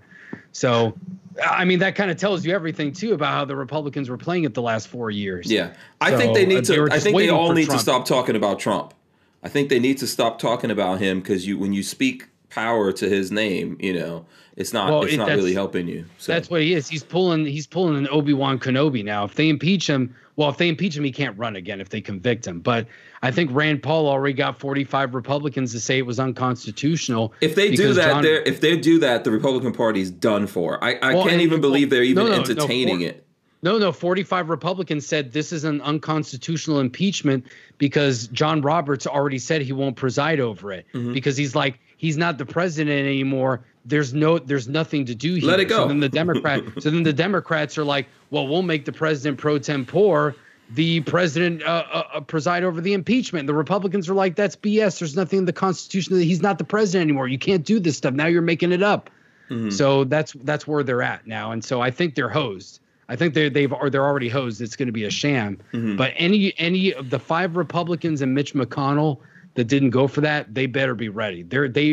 I think they're done politically. I think they destroyed themselves. But we'll see. If they're not done, we need to done them. We need to finish them. The establishment. Then we know the establishment. It's all totally rigged, and they can't be taken down. And you got to either co-opt the party. You got to have to primary everybody, or just, I don't know, throw everything into pull a GameStop, put everyone in the Libertarian Party and pump the Libertarian Party. We could take these guys down. Oh, we could take these guys down. Don't believe that. If Reddit could do it, do not believe that we can't do it. That's what you do. You pump and you run everywhere. Yeah. You run Tea Party people or whatever you want to call it, MAGA, populist patriots, whoever you want to call it, freedom, constitutionalists. You run them everywhere and you overwhelm the Republican. Make them in primaries fight for it. Make them have to work to get every single thing and make it difficult for them. And a couple of them can actually be taken down.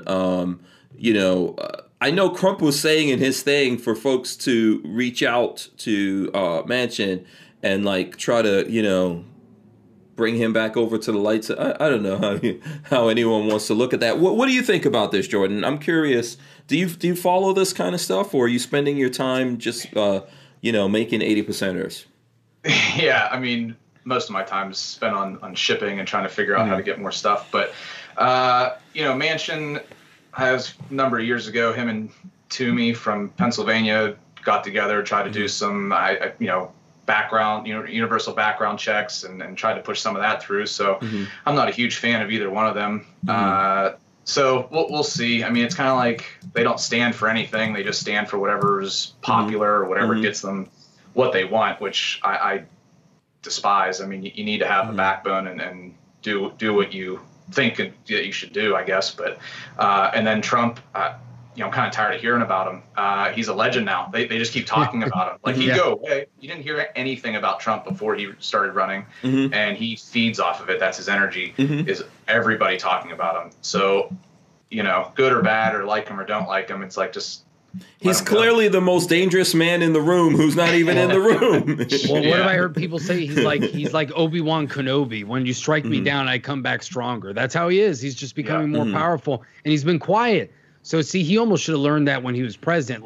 Just stay off Twitter for 5 days every once in a while, and everybody will freak out. They'll flip out, and they'll go crazy. And then you can get anything you want because you'll show that they're the ones that are crazy. But, he would fight every day. Yeah. So we either need to co-opt the Republican Party, and if it's like the NRA and it's non-co-optable, unassailable, then we need to let it go and we need to create something. And then they say, well, you're tearing us down. Okay, you need to be torn down. You don't want to comply. This is what's happened with the left. They've taken over the Democratic Party, period. Right? You cannot get rid of AOC. You cannot get rid of her, no matter what she does or says. You cannot get rid of her over there, right? So it's the same. Someone's voting for her. Yeah, we need to employ the same tactics against these people. Third party, I don't know, if we take over the Libertarian Party, whatever it is, maybe that's an option that's out there, but we need to do that. And then if those guys want to do something, they've got to come over to our side, and then we've got to make sure that they're with us. If they're not with us, they are totally they are equal to Democrats. Yeah. Right? You got to love their creativity, the left, man. They've been pulling some stuff out and using different old laws. I mean, I don't follow it that closely, but they're very creative. We are such slugs, the Republican side. They don't, nobody thinks, it doesn't seem like anybody thinks more than one or two steps ahead. It's because I think conservatives, we try to play honorably. So sometimes it's like we're not even, and I'm not just saying us specifically, I'm saying in general, it's almost like we're incapable of thinking that way because we don't want to, because we're like, that's duplicitous, or we can't use those tactics. Like protesting, we should protest a lot more peacefully. It's effective. It works. It wins the hearts and minds. That's why a lot of people have been saying we need to read like the leftist stuff. We need to read like Saul Alinsky, because at the very least, even if we don't use their tactics, when they start using them, we'll know, oh, there we go. This is all BS. This is exactly out of the playbook. And we call them out and they're exposed. Or we use some of their tactics against them and they can't do anything to stop it unless they stop themselves from using the tactics. And so either way they lose. So I think that's what we need to try to do. We have to do what they do. And the first thing is just getting involved in local politics. Too many people don't go there, or the school board and things like that. We've lost all of that. And then next thing you know, your schools are taking away like marksmanship classes or anything to do with guns. Yeah. But listen, we were on the way to that. Remember this thing called the Tea Party? It was pretty big in Florida. Right. It was kicking ass in Pennsylvania. The establishment took them out. The establishment took them out. How did they take them out? The Republican Party said, "Oh, guys, come over here to us." Yeah, yeah, exactly. Yeah, and they had a couple of bad candidates, but I could argue that maybe the Republicans ran their own bad candidates on purpose and co-opted and said, "This guy's Tea Party and he sucks." See, now all the Tea Partiers are terrible. Because I know there was like one or two Tea Partiers that they really were pretty dumb, and they were like, "Oh man, you guys got to go." And then that's who everyone focused on because they made the movement look bad. Yeah. There's a lot of subjects out there I don't care about, but we need folks who are focused on the Constitution.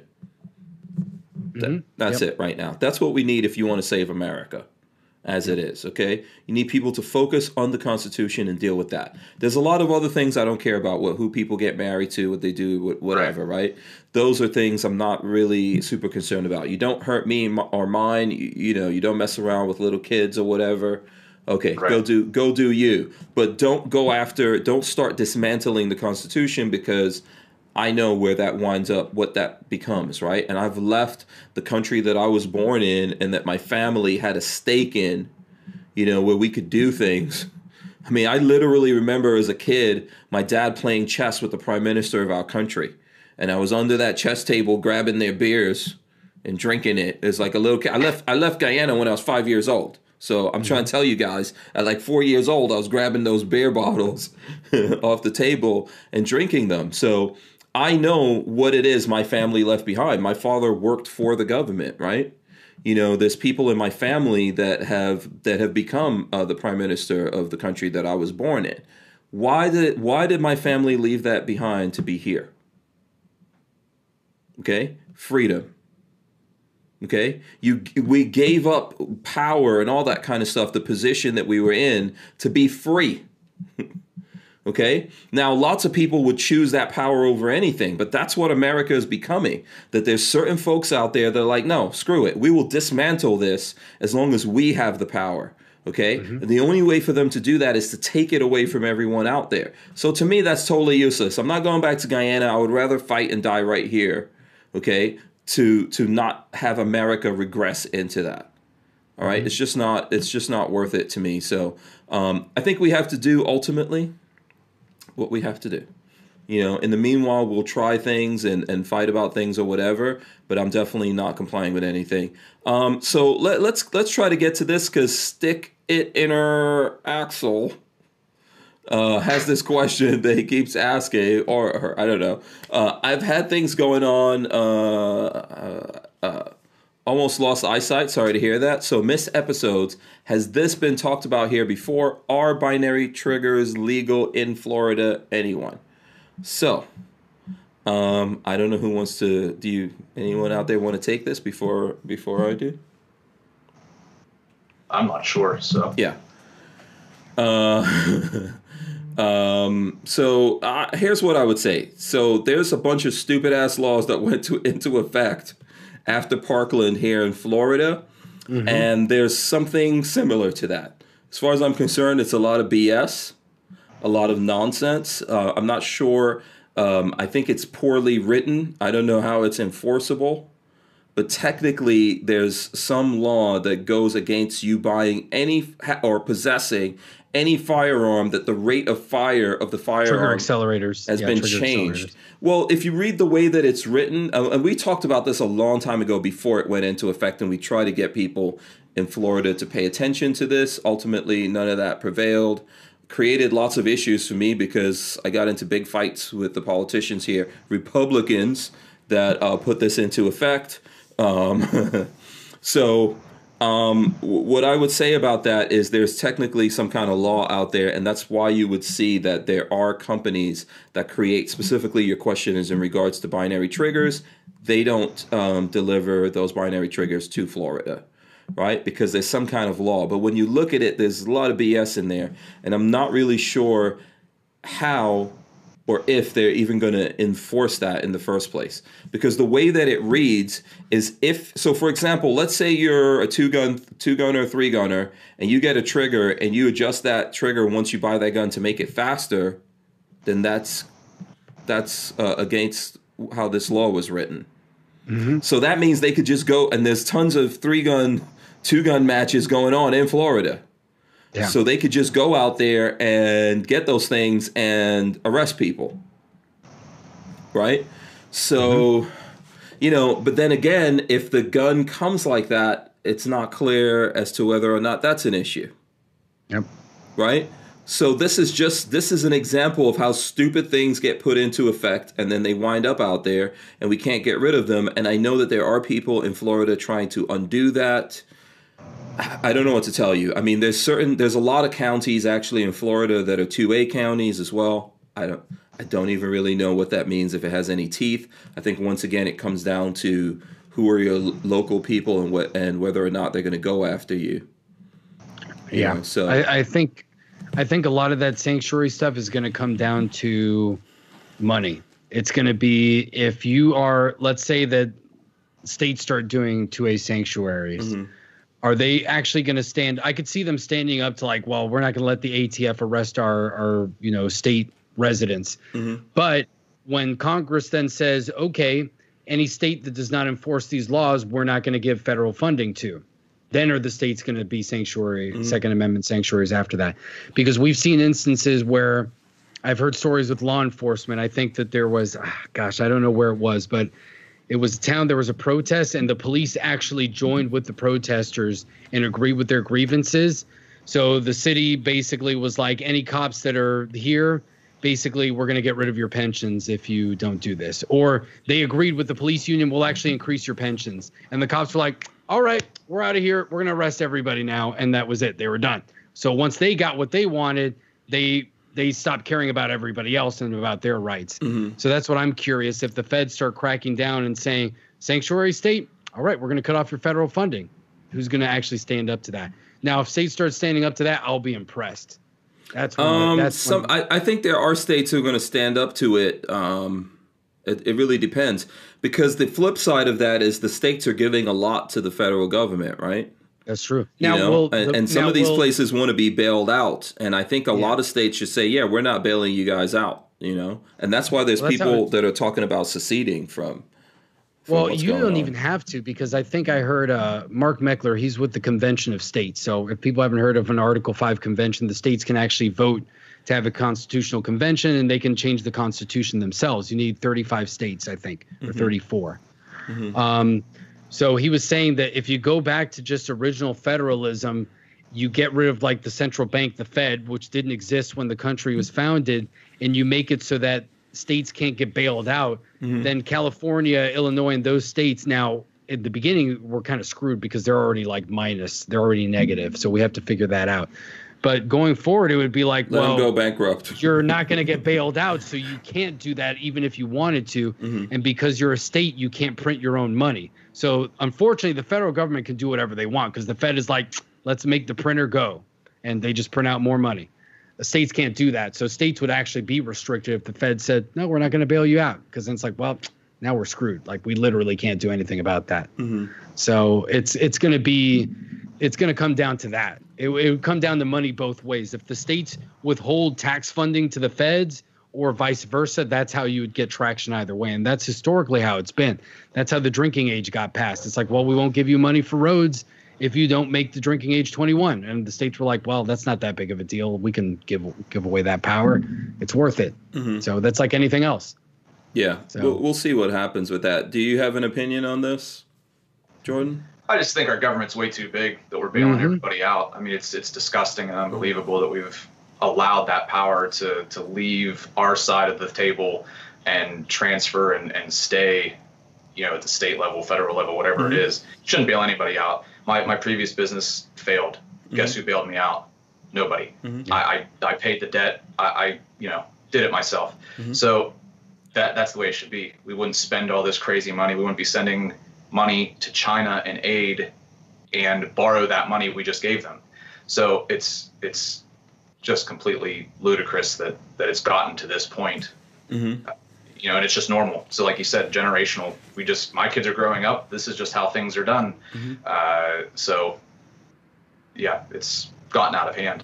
At some point, people are going to have to pay attention, right? Some of this is going to start imploding. The government, the federal government's not able to just keep printing money without effect. There's going to be an effect. That's why they hate Bitcoin and some of the other crypto and and the GameStop thing. They have no control over any of it. So that's good. It warms my heart to read those Reddit posts.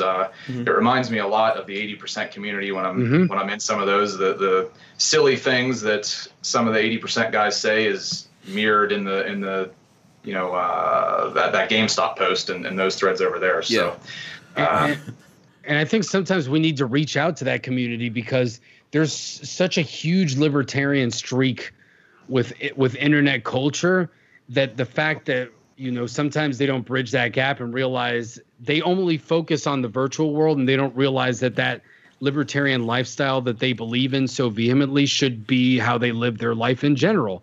Self-sufficiency. I should be able to start my business. Right. There's a bunch of arbitrary rules that why do these rules exist other than to benefit other people or to stop competition? I think we want to bridge the gap. And if you see like young people that are into that, you talk to them about it. It's like you're sticking it to the man now. Like this is what they do with guns or all that stuff. And it's like, I never thought about that. It's like, it's the same thing. Yeah. And that's how we get that generation or that different culture to come under the not just the 2A umbrella, but freedom, and we create a bigger coalition, and that's how we win ultimately. Yeah, I think you are going to see a lot of those people coming over to our side if they're not already there. I mean, a lot of the stuff that we see happening, where let's say they go after Reddit and they're going after Parler and this place and that place, you're basically going after half of America. Right? You go after half of America and they see it. Even the silent ones are going to go, okay, but now you're disenfranchising half of the people that your means of commerce. So if you're these big platforms, you're going after half of those people, right? By complying with this, because then you also don't want to be shut down or whatever it is. When half of the people start looking for alternatives, things change. If you remember, I think Boston Tea Party, that was like people in America going, yeah, we don't want to pay taxes to King George, right? I think there's going to be people in America saying, yeah, we don't want to pay this price to King Joe. I think you're going to see that happening. And just when that happens, no matter what, those people looking for alternatives creates a completely new ecosystem. And now they have to figure out what to do with it if they can. It's probably too late for them to completely stop that, right? People in America, people around the world have been dealing with this kind of stuff for a long time, and alternatives will come up with it real quick. Yeah, I think now is the time, because we're still at a point where the internet is not totally closed off. It's free enough that it's not regulated enough that they can't stop it now. So if people make a move now and we're able to create our own niche before they can close the door, then they'll never be able to stop it. So I think we're kind of at a precipice for a lot of different things and movements right now. Yeah, this is what we're talking about in relation to guns, and even like what you do, Jordan. I mean, yeah, you could change it. We're going to find it. Life is going to find another way here. If we're alive, we're going to be fighting. So you're either going to have to kill half of the country off, or figure out how to somehow brainwash us, enslave us, put us in encampments or whatever. And not to say they're not thinking about that. I mean, now they're trying to say you can't travel, or they want to set up laws where you can't travel domestically unless you get the COVID-19 vaccine, which is making people sick, by the way. So just think about that. Real quick, before we go on to something else, Rodney Brady says, my friend from Guyana swears his family owns a gold mine down there.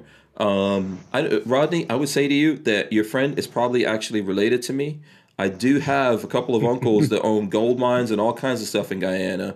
Guyana is rich with natural resources. There's a lot of oil off the shore of Guyana. There's gold, there's bauxite, there's all kinds of things inside of Guyana, to be honest with you. If you look at that part of the world, that part of South America, there's a lot of stuff there, man. Diamonds, all kinds of stuff. But the people are still suffering. There's more waterfalls there than anything else. So like my dad was supposed to be in charge of building hydroelectric dams to create power and all that kind of stuff. And that's how we wound up leaving Guyana and going to England. They have lots of natural resources, and it's a beautiful place with beautiful people. I'm a prime example of the awesomeness.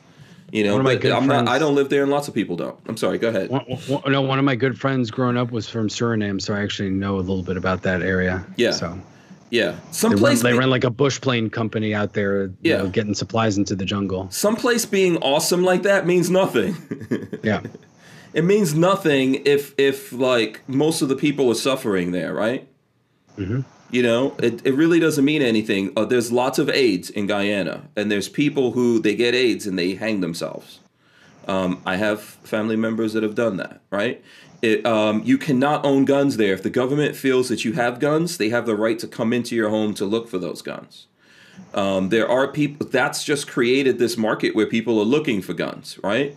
And so, for example, there's someone in my family that was in the military and sold his gun to someone and was facing a firing squad, for doing that. So I'm not saying I agree with that either. China and lots of other countries are heavily in there. Like the drug cartels are heavily inside of Guyana. There's not a lot of people in Guyana that are native to it. Guyana is 75% Amazon, so forget about the gold and all that kind of stuff. What's in the Amazon, the creatures, the plants, and all that kind of stuff, even more valuable. What is it doing for a beautiful place? And then if you think about all that, change that over to America, which is a big, beautiful place with lots of different ecosystems and all that kind of stuff, right? In terms of you've got Florida, you've got California, you've got all these different places, a massive, breadbasket here. And we want to go the direction of all these other places.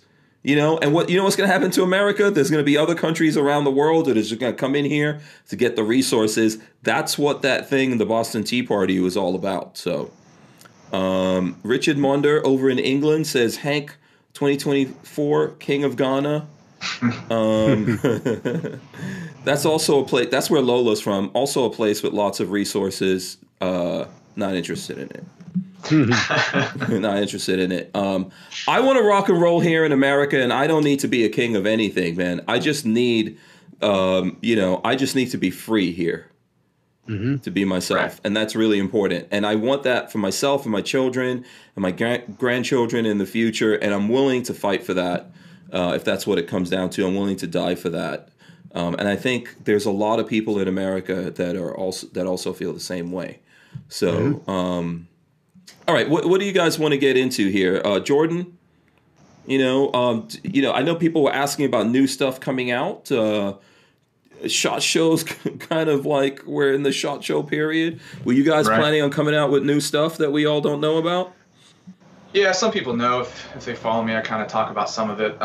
So the P365's next. As soon as the stinking mold gets done for that, we'll start cranking away there. So that's the next one. After that will be a CZ Scorpion carbine. Yeah, so we sent that down. So part of this whole issue, and it always comes back to the government. Any of my heartache comes from them. So I've sent submissions down for a determination letter for anybody that doesn't quite understand how this works. We take a firearm, we figure out, or the ATF tells us what the receiver is, or the serialized portion. We take that, we kind of back out the features that make it a firearm. So like for a Glock, it's 3 trigger pin holes and a blocking bar for the guide rod and a blocking bar for the rails to be installed. So we can create that as long as those parts aren't present in the receiver, it's not a gun. So we have to send down what we think is not a gun to the ATF. They take forever to come back with an answer. I've had one submission for, I'll call it 2.5 years. It's been probably longer than that. And then 2 other submissions for 1.5 years. So, that's halted my business to grow and release new products. So, anyways, that's where we're at with some of these. The CZ Scorpion's one of them. That's one we can actually 3D print. There's several guys that have 3D printed the receiver part of that. I've done it. I've shot it. It works just fine. Sweet. Yeah. So part of my plan before the 3D printing stuff really took off this last year and a half was, if I don't get approved on that receiver, we were going to release our files and still make all the rest of the parts and basically sell you the parts kit and the file to go and print your receiver half. So, you can do it with a $150, $200 3D printer. So, it's like I was saying earlier, they're never going to stop home builds because you can't stop information. Yeah, they're going to have to go get those printers next. Yeah, you're going to have to file it, 4473 for your filament maybe. Right. Everyone should be buying printers. I'm planning on getting a printer. And we had Control Q on here and all that kind of stuff. We got one. Yeah. Yeah. He's helped me out quite a bit with some of my Sweet hang-ups. I just want to, sometimes smash it with a hammer when it's not doing what I tell it to do. So he talks me off the ledge occasionally. So Alex is a good guy. Yeah, he is. And you were saying, Rolando, that he was on Tim Pool. Yeah, he's making it big time. He's spreading it mainstream. Yeah, let me see. I thought I had that pulled up somewhere here that I could share with everyone. Go ahead. I'll find it and then I'll share that up here. Yeah, so that's 2 new ones. Yeah. Okay. Oh, here we go. I'll share that with you guys just real quick here. There he goes. Tim Pool, Timcast IRL right there, and there's Alex kicking it on there, dropping some knowledge. I'm guessing right there. I'm gonna have to go look at that. I didn't realize it happened, but now that I have, I'm gonna go check it out. And it looks like lots of people were enjoying the gun conversation. Just FYI, people were fascinated. Yeah. James Miller says he was on Tim Pool last night. Yep. I know he had Maj on before, but Tim sometimes when he brings people on because he talks about like what's going on that day, they don't necessarily have a chance to like go into their stuff. So I think when Maj came on, he didn't get too much of a chance to talk 2A, and I think a lot of people thought he was with like Black Lives Matter because those Black Guns Matter. So half the conversation was, oh man, I don't like BLM. And I was like, he's not with BLM. So that was like half the conversation. People were just trying to go back. So if you want to see a good conversation with Maj, I think we've got I know, that's what I was saying. Yeah, over here. And I think we are all open. PRP is, and I'm sure Jordan from JSD is, to go on Tim Pool as well. You're the big dog. Hey, we'll go over there. We'll drop some knowledge on you. Hang out. If you're interested. I know they were talking about that they went to a range the other day and that they were going to film it. And I was like, oh, well, there you go. So we got to get one of these. We got to really initiate him. Yeah. So we'll see. Where's Tim Pool? Was he in Pennsylvania or? I think that he's in West Virginia right now. West Virginia? Okay. But he's trying to keep his exact location on the DL because I think he lived in Jersey he used to do like on the field reporting, but once he got prominent enough, people like would try to beat him up. Like Andy No, like he gets his butt kicked sometimes. So he kind of kept down the DL, and he was living in New Jersey, and like some stalkers like showed up one day, and that kind of changed his mind on guns and stuff. So now he's moved. Yeah. James Miller says he's in Maryland. So. Oh, Maryland. Okay, he needs to live in a stand your ground state. That's. I thought he was in the boonies somewhere. Yeah. So yeah, he's trying to get acreage in West Virginia. I thought that's where they were, but I think he's on the border. Out there. So yeah, Pennsylvania used to be such a strong gun state, man. Yeah. It's still better than most, but all these states, man, it's like Florida. We used to be the best, and now we're like, gunshine state. We're gonna bring it back. That's my mission. The only thing we're gonna bring it was back. Open carry, pretty much. That was the only thing Florida didn't have. Yeah, we're gonna bring it back. We just need to get rid of some of these people here, man. That's all. That's I mean, people need to want it. Like, I can't do it on my own. The folks out there can't do it on their own. We could do it. We could make it happen. We could, we've said it already here in this podcast and others. The local places, that's where you could fight for stuff and make it happen. Yep. And I definitely intend on doing that. And if there's people running for office, I'll be happy to help them out if they truly believe in the Constitution and the Second Amendment. Even the ones who are already there. If you guys know your local sheriff and he's in Florida and he's strong on the Second Amendment, let me know. I'm trying to get some of those guys to come on here and talk about this stuff. Yeah, we're gonna have Lewis is gonna come on our show in a couple of weeks from GOA. So that'll be good too. We'll spread more word. Yeah. But how Wolf is pretty terrible in Pennsylvania, isn't he? He's like the worst. He's like one of the top 3 like worst governors right now, I think.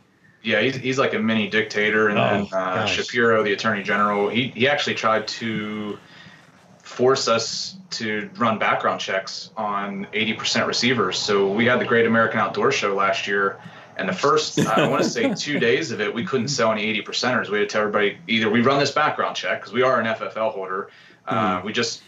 We got that because the ATF wouldn't look at my submissions without that. So another, thanks ATF. But anyway, so we ended up having it, and we ended up just waiting till like Monday. Firearms Policy Coalition kind of headed that up and took them to court, and it's been, on pause, I guess. I don't know that it's been actually like struck down or permanently taken off, but basically we're back to normal now. But yeah, they're coming after every little thing they can. So that's why your local stuff's important. That's it right there. Yeah. Yep. So I'm guessing that you guys are selling some serious volume when it comes to these 80%ers. Do you ever talk about the numbers? Not really. Okay. I guess for 2020, we're the largest 80% pistol retailer. We don't mess a whole lot with AR-15s just because there's so many people that do it. So we started out really small and needed our own niche, and that was it, the pistols. So we'll see what 2021 brings, but I think we'll probably take that title again. So okay. Yeah. So like we were talking about the Scorpion and some of the other stuff that's coming out. Are you changing, adding anything to that? Because I think that's the big opportunity here, right? To make some improvements on these things that you're getting into. Yeah, so with the Scorpion, we're going to leave it 100% the way it is to start. You want to make sure it works and that sort of thing, kind of get a feel for the gun, see what needs changed. I know a lot of people don't like the grip that's on it. So we actually have an adapter that you can put an AR-15 grip onto CZ Scorpions. Okay. Yeah, cool. So that makes it a little bit. That's the first thing I did on my Scorpion. I changed it. I think I got something from Yeti or something like that. Yeah, Yeti Works. Yeti Works. Yeah, Yeti Works. Right. Yeah. Yeah. So we can dress that up a little bit. It's the side plate, the ejection side plate of the upper, if you want to relate it to like an AR-15. So the upper is the receiver that's serialized. So we could make that look cooler or whatever cosmetically. So there's really not a whole lot to change there, but yeah, we kind of just take bits and pieces of what we like and what we think looks cool, and we'll incorporate that into what we're doing. Yeah, so go for an FG9, I would say. I mean, don't leave it up to Zev and Magpul, please. Yeah. I don't have a lot of faith in that. Yeah, that would be a good one there too. Yeah. We looked at that for the P320 to kind of do something to be able to drop the P320 fire control unit into that. That'd be sweet. We just haven't. Yeah, we haven't put a whole lot of time and effort into that one, but. Yeah, that would be cool. I see Gorillas and Guns is asking if you guys have any P320 in stock. I think, yeah, go ahead. Yes, we have the 80% receiver, and I think our jigs are still in stock. We're waiting on some barrels to finish up, and then we'll have full build kits back again. But yeah, it's the only thing we're waiting for, barrels. Yeah. John Doe says need an 80% MP5. Yeah, you can do those in a flat. They make a flat like an AK. You got to bend it and weld it. It's so go for it, man. Yeah, I'm definitely going to go to you guys once I have my my 80% or my lower ready. Yeah. So I'll definitely go for the finishing parts on that. Yeah, right on. Yeah. So you have everything I'm looking for, so it's like, yes, perfect. Yeah, one-stop shopping. Except you don't have like a bundle, right? Did you guys get visited by the ATF at all? No. So yeah, we get calls even still all day long asking about that, but we haven't gotten visited. Our local ATF guy lives down the road. Like I said, we're an FFL. They can basically come anytime they want to, sort of, and we've not been contacted. Phone call, email, show up, nothing. So, yeah. Yeah, that's good. Yeah. Did you have a question here, Rolanda? No. Okay. I think the question that I would like answered is for the folks doing this, right? For someone who's making an 80%er, there's always this idea, and I've done it. People always think it's real easy. If you look at some videos and things like that out there, it looks easy. And I think some guys put it together pretty easily in reality just because of how their brain works. But I've found that you can build that thing, and there's always a lot of tweaks to it that you have to do to really make it work. So you're trying to build an 80% Glock up. You think it's no big deal what Glock does, and then you find out all the little things that you have to file down and adjust this, and maybe you took too much of this off and all of that. What would be your suggestions to folks, like in terms of mindset, right? When they're thinking about getting into this and doing it, what are the things they should be looking for and thinking about? Yeah, so I would watch several videos before you turn a drill press on or a Dremel or whatever. Kind of get a feel for each step of the way. Know where you're going to start on it. So, like with a Glock, you got to drill your holes first. With the SIG, you got to bend the rails first. Kind of step it out each way. Have the video playing on your computer or on your phone as you're doing it, and watch guys that are decent at it. P-Tang's got a bunch of videos out on how to do them. Tactical Toolbox has some videos out. There's tons of other guys too, but watch those videos and just see how they do it. There's a different technique. You can do them all kinds of different ways, all kinds of different tools to finish them. Yeah, I mean, it's not terribly difficult, but you have to pay attention to what you're doing. You don't put it together in 10 minutes. It takes some time, and you got to fit it. You got to fit some parts together sometimes. Polish the rails up. It's a gun. There is an explosion going off in your hand. Make sure it's safe. Make sure it functions, smoothly. So, none of these guns have been test fired. Obviously, we're not Glock. We can't shoot the gun and say, okay, that works, or no, swap this piece out or whatever. So, just take your time, patience. And if you screw it up, we'll sell you another one. It's no big deal.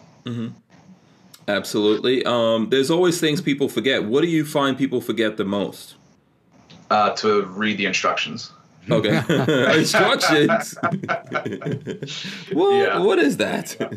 You're dealing with dudes, that's going to happen like 80% of the time. They're not going to read the instructions about the 80%ers. Yeah. Yeah, it's not. Look, I don't think it's difficult. I think you just really need to think about what you're doing, as Jordan is saying here. Look at a whole bunch of stuff. Dream about it. You need to get to the point where I think you're dreaming about it and thinking about it. And when something goes wrong, slow down. Yeah, stop, set it down, walk away for a minute. Yeah, we've seen some real bad, guys take a Dremel and whatever. I don't know what they do, but just take your time.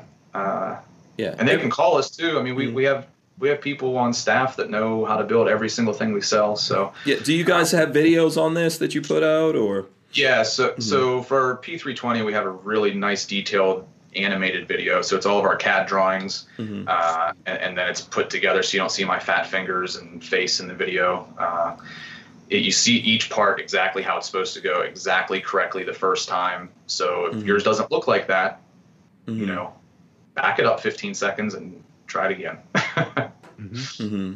Yeah. So, yeah. there's simple stuff to block out there too. I mean, it's, you know, or AR-15 if you get into that. Yeah.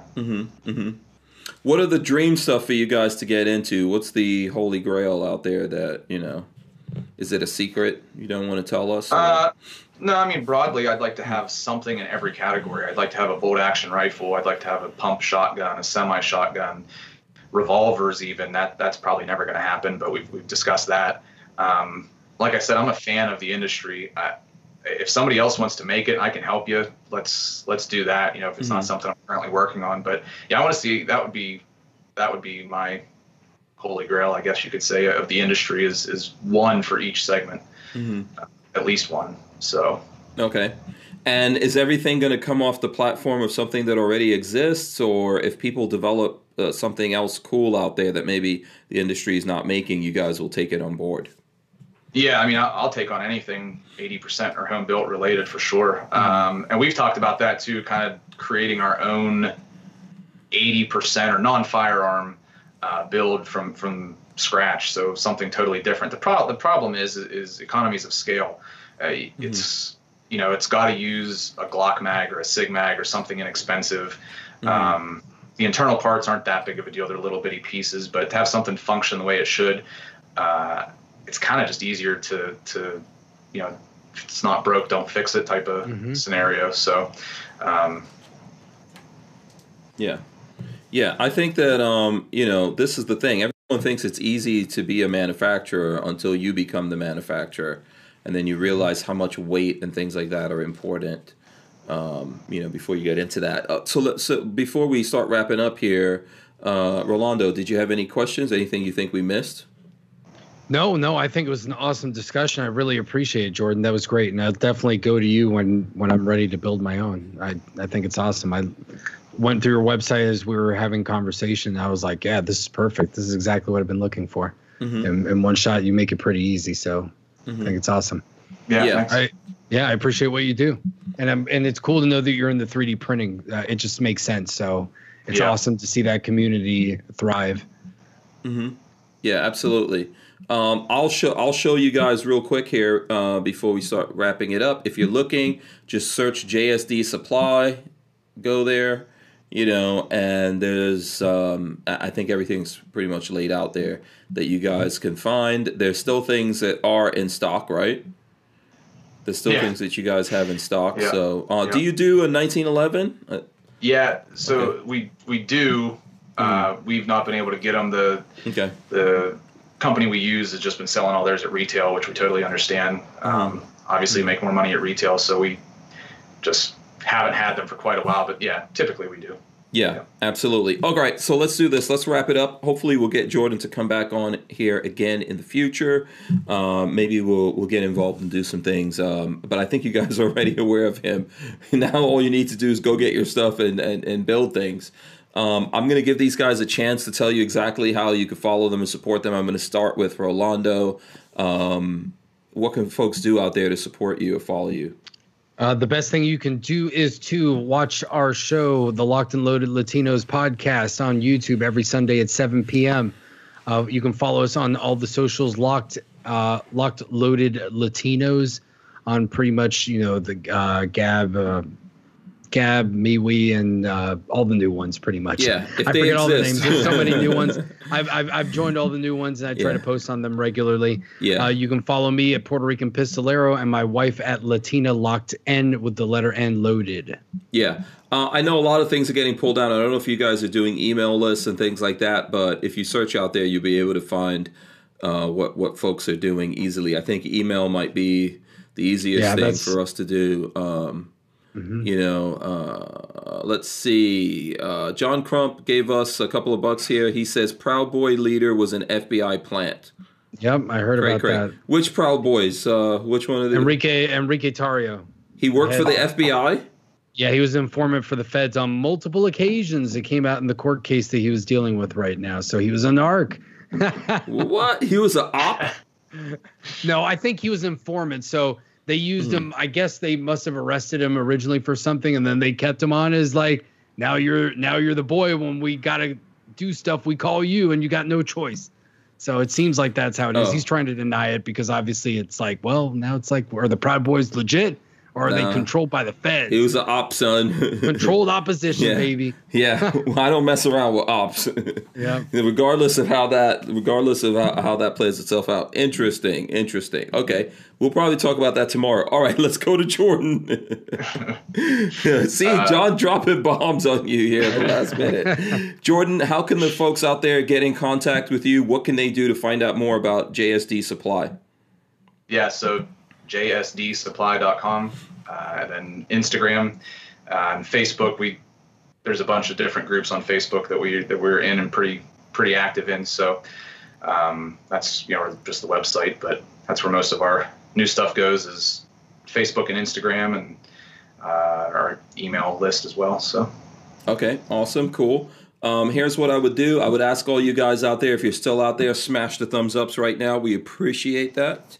I know there's a bunch of different live shows going on, so if you're catching, if you're catching it late or whatever, we appreciate it. Leave your comments and all that, and we'll try to get back to you. I'm gonna roll in the end here. I want to thank Barnouls for sponsoring us. We appreciate that, and all you folks out there hanging out with us, as well as Rolando, Puerto Rican Pistolero, for coming on here, hanging out with us, and Jordan of JSD Supply. Let's run in the end right now. We'll be right back here in a second for the last word. Hold on. All right, guys, don't forget to smash those thumbs ups, ring the bell, leave your comments, make sure you're subscribed, etc., all that good stuff. We're going to rip out the audio of this and put it up on iTunes and all the other places that you listen to your audio podcasts from. Everyone enjoyed the show. That's great news. I appreciate that. And everyone out there, who wants to last? Should we give it to Jordan? Yeah, of course. Yeah. Jordan, final thoughts here, man. Just thank you guys for having us on. Really appreciate it, and just trying to do our little part in the freedom movement here. So, glad to support you and the community. Yeah, absolutely. I'm sure there's a lot of folks out there that appreciate what you guys are doing. All right, we're out of here. Thanks so much. Okay, we'll see you guys tomorrow. Peace. Take care.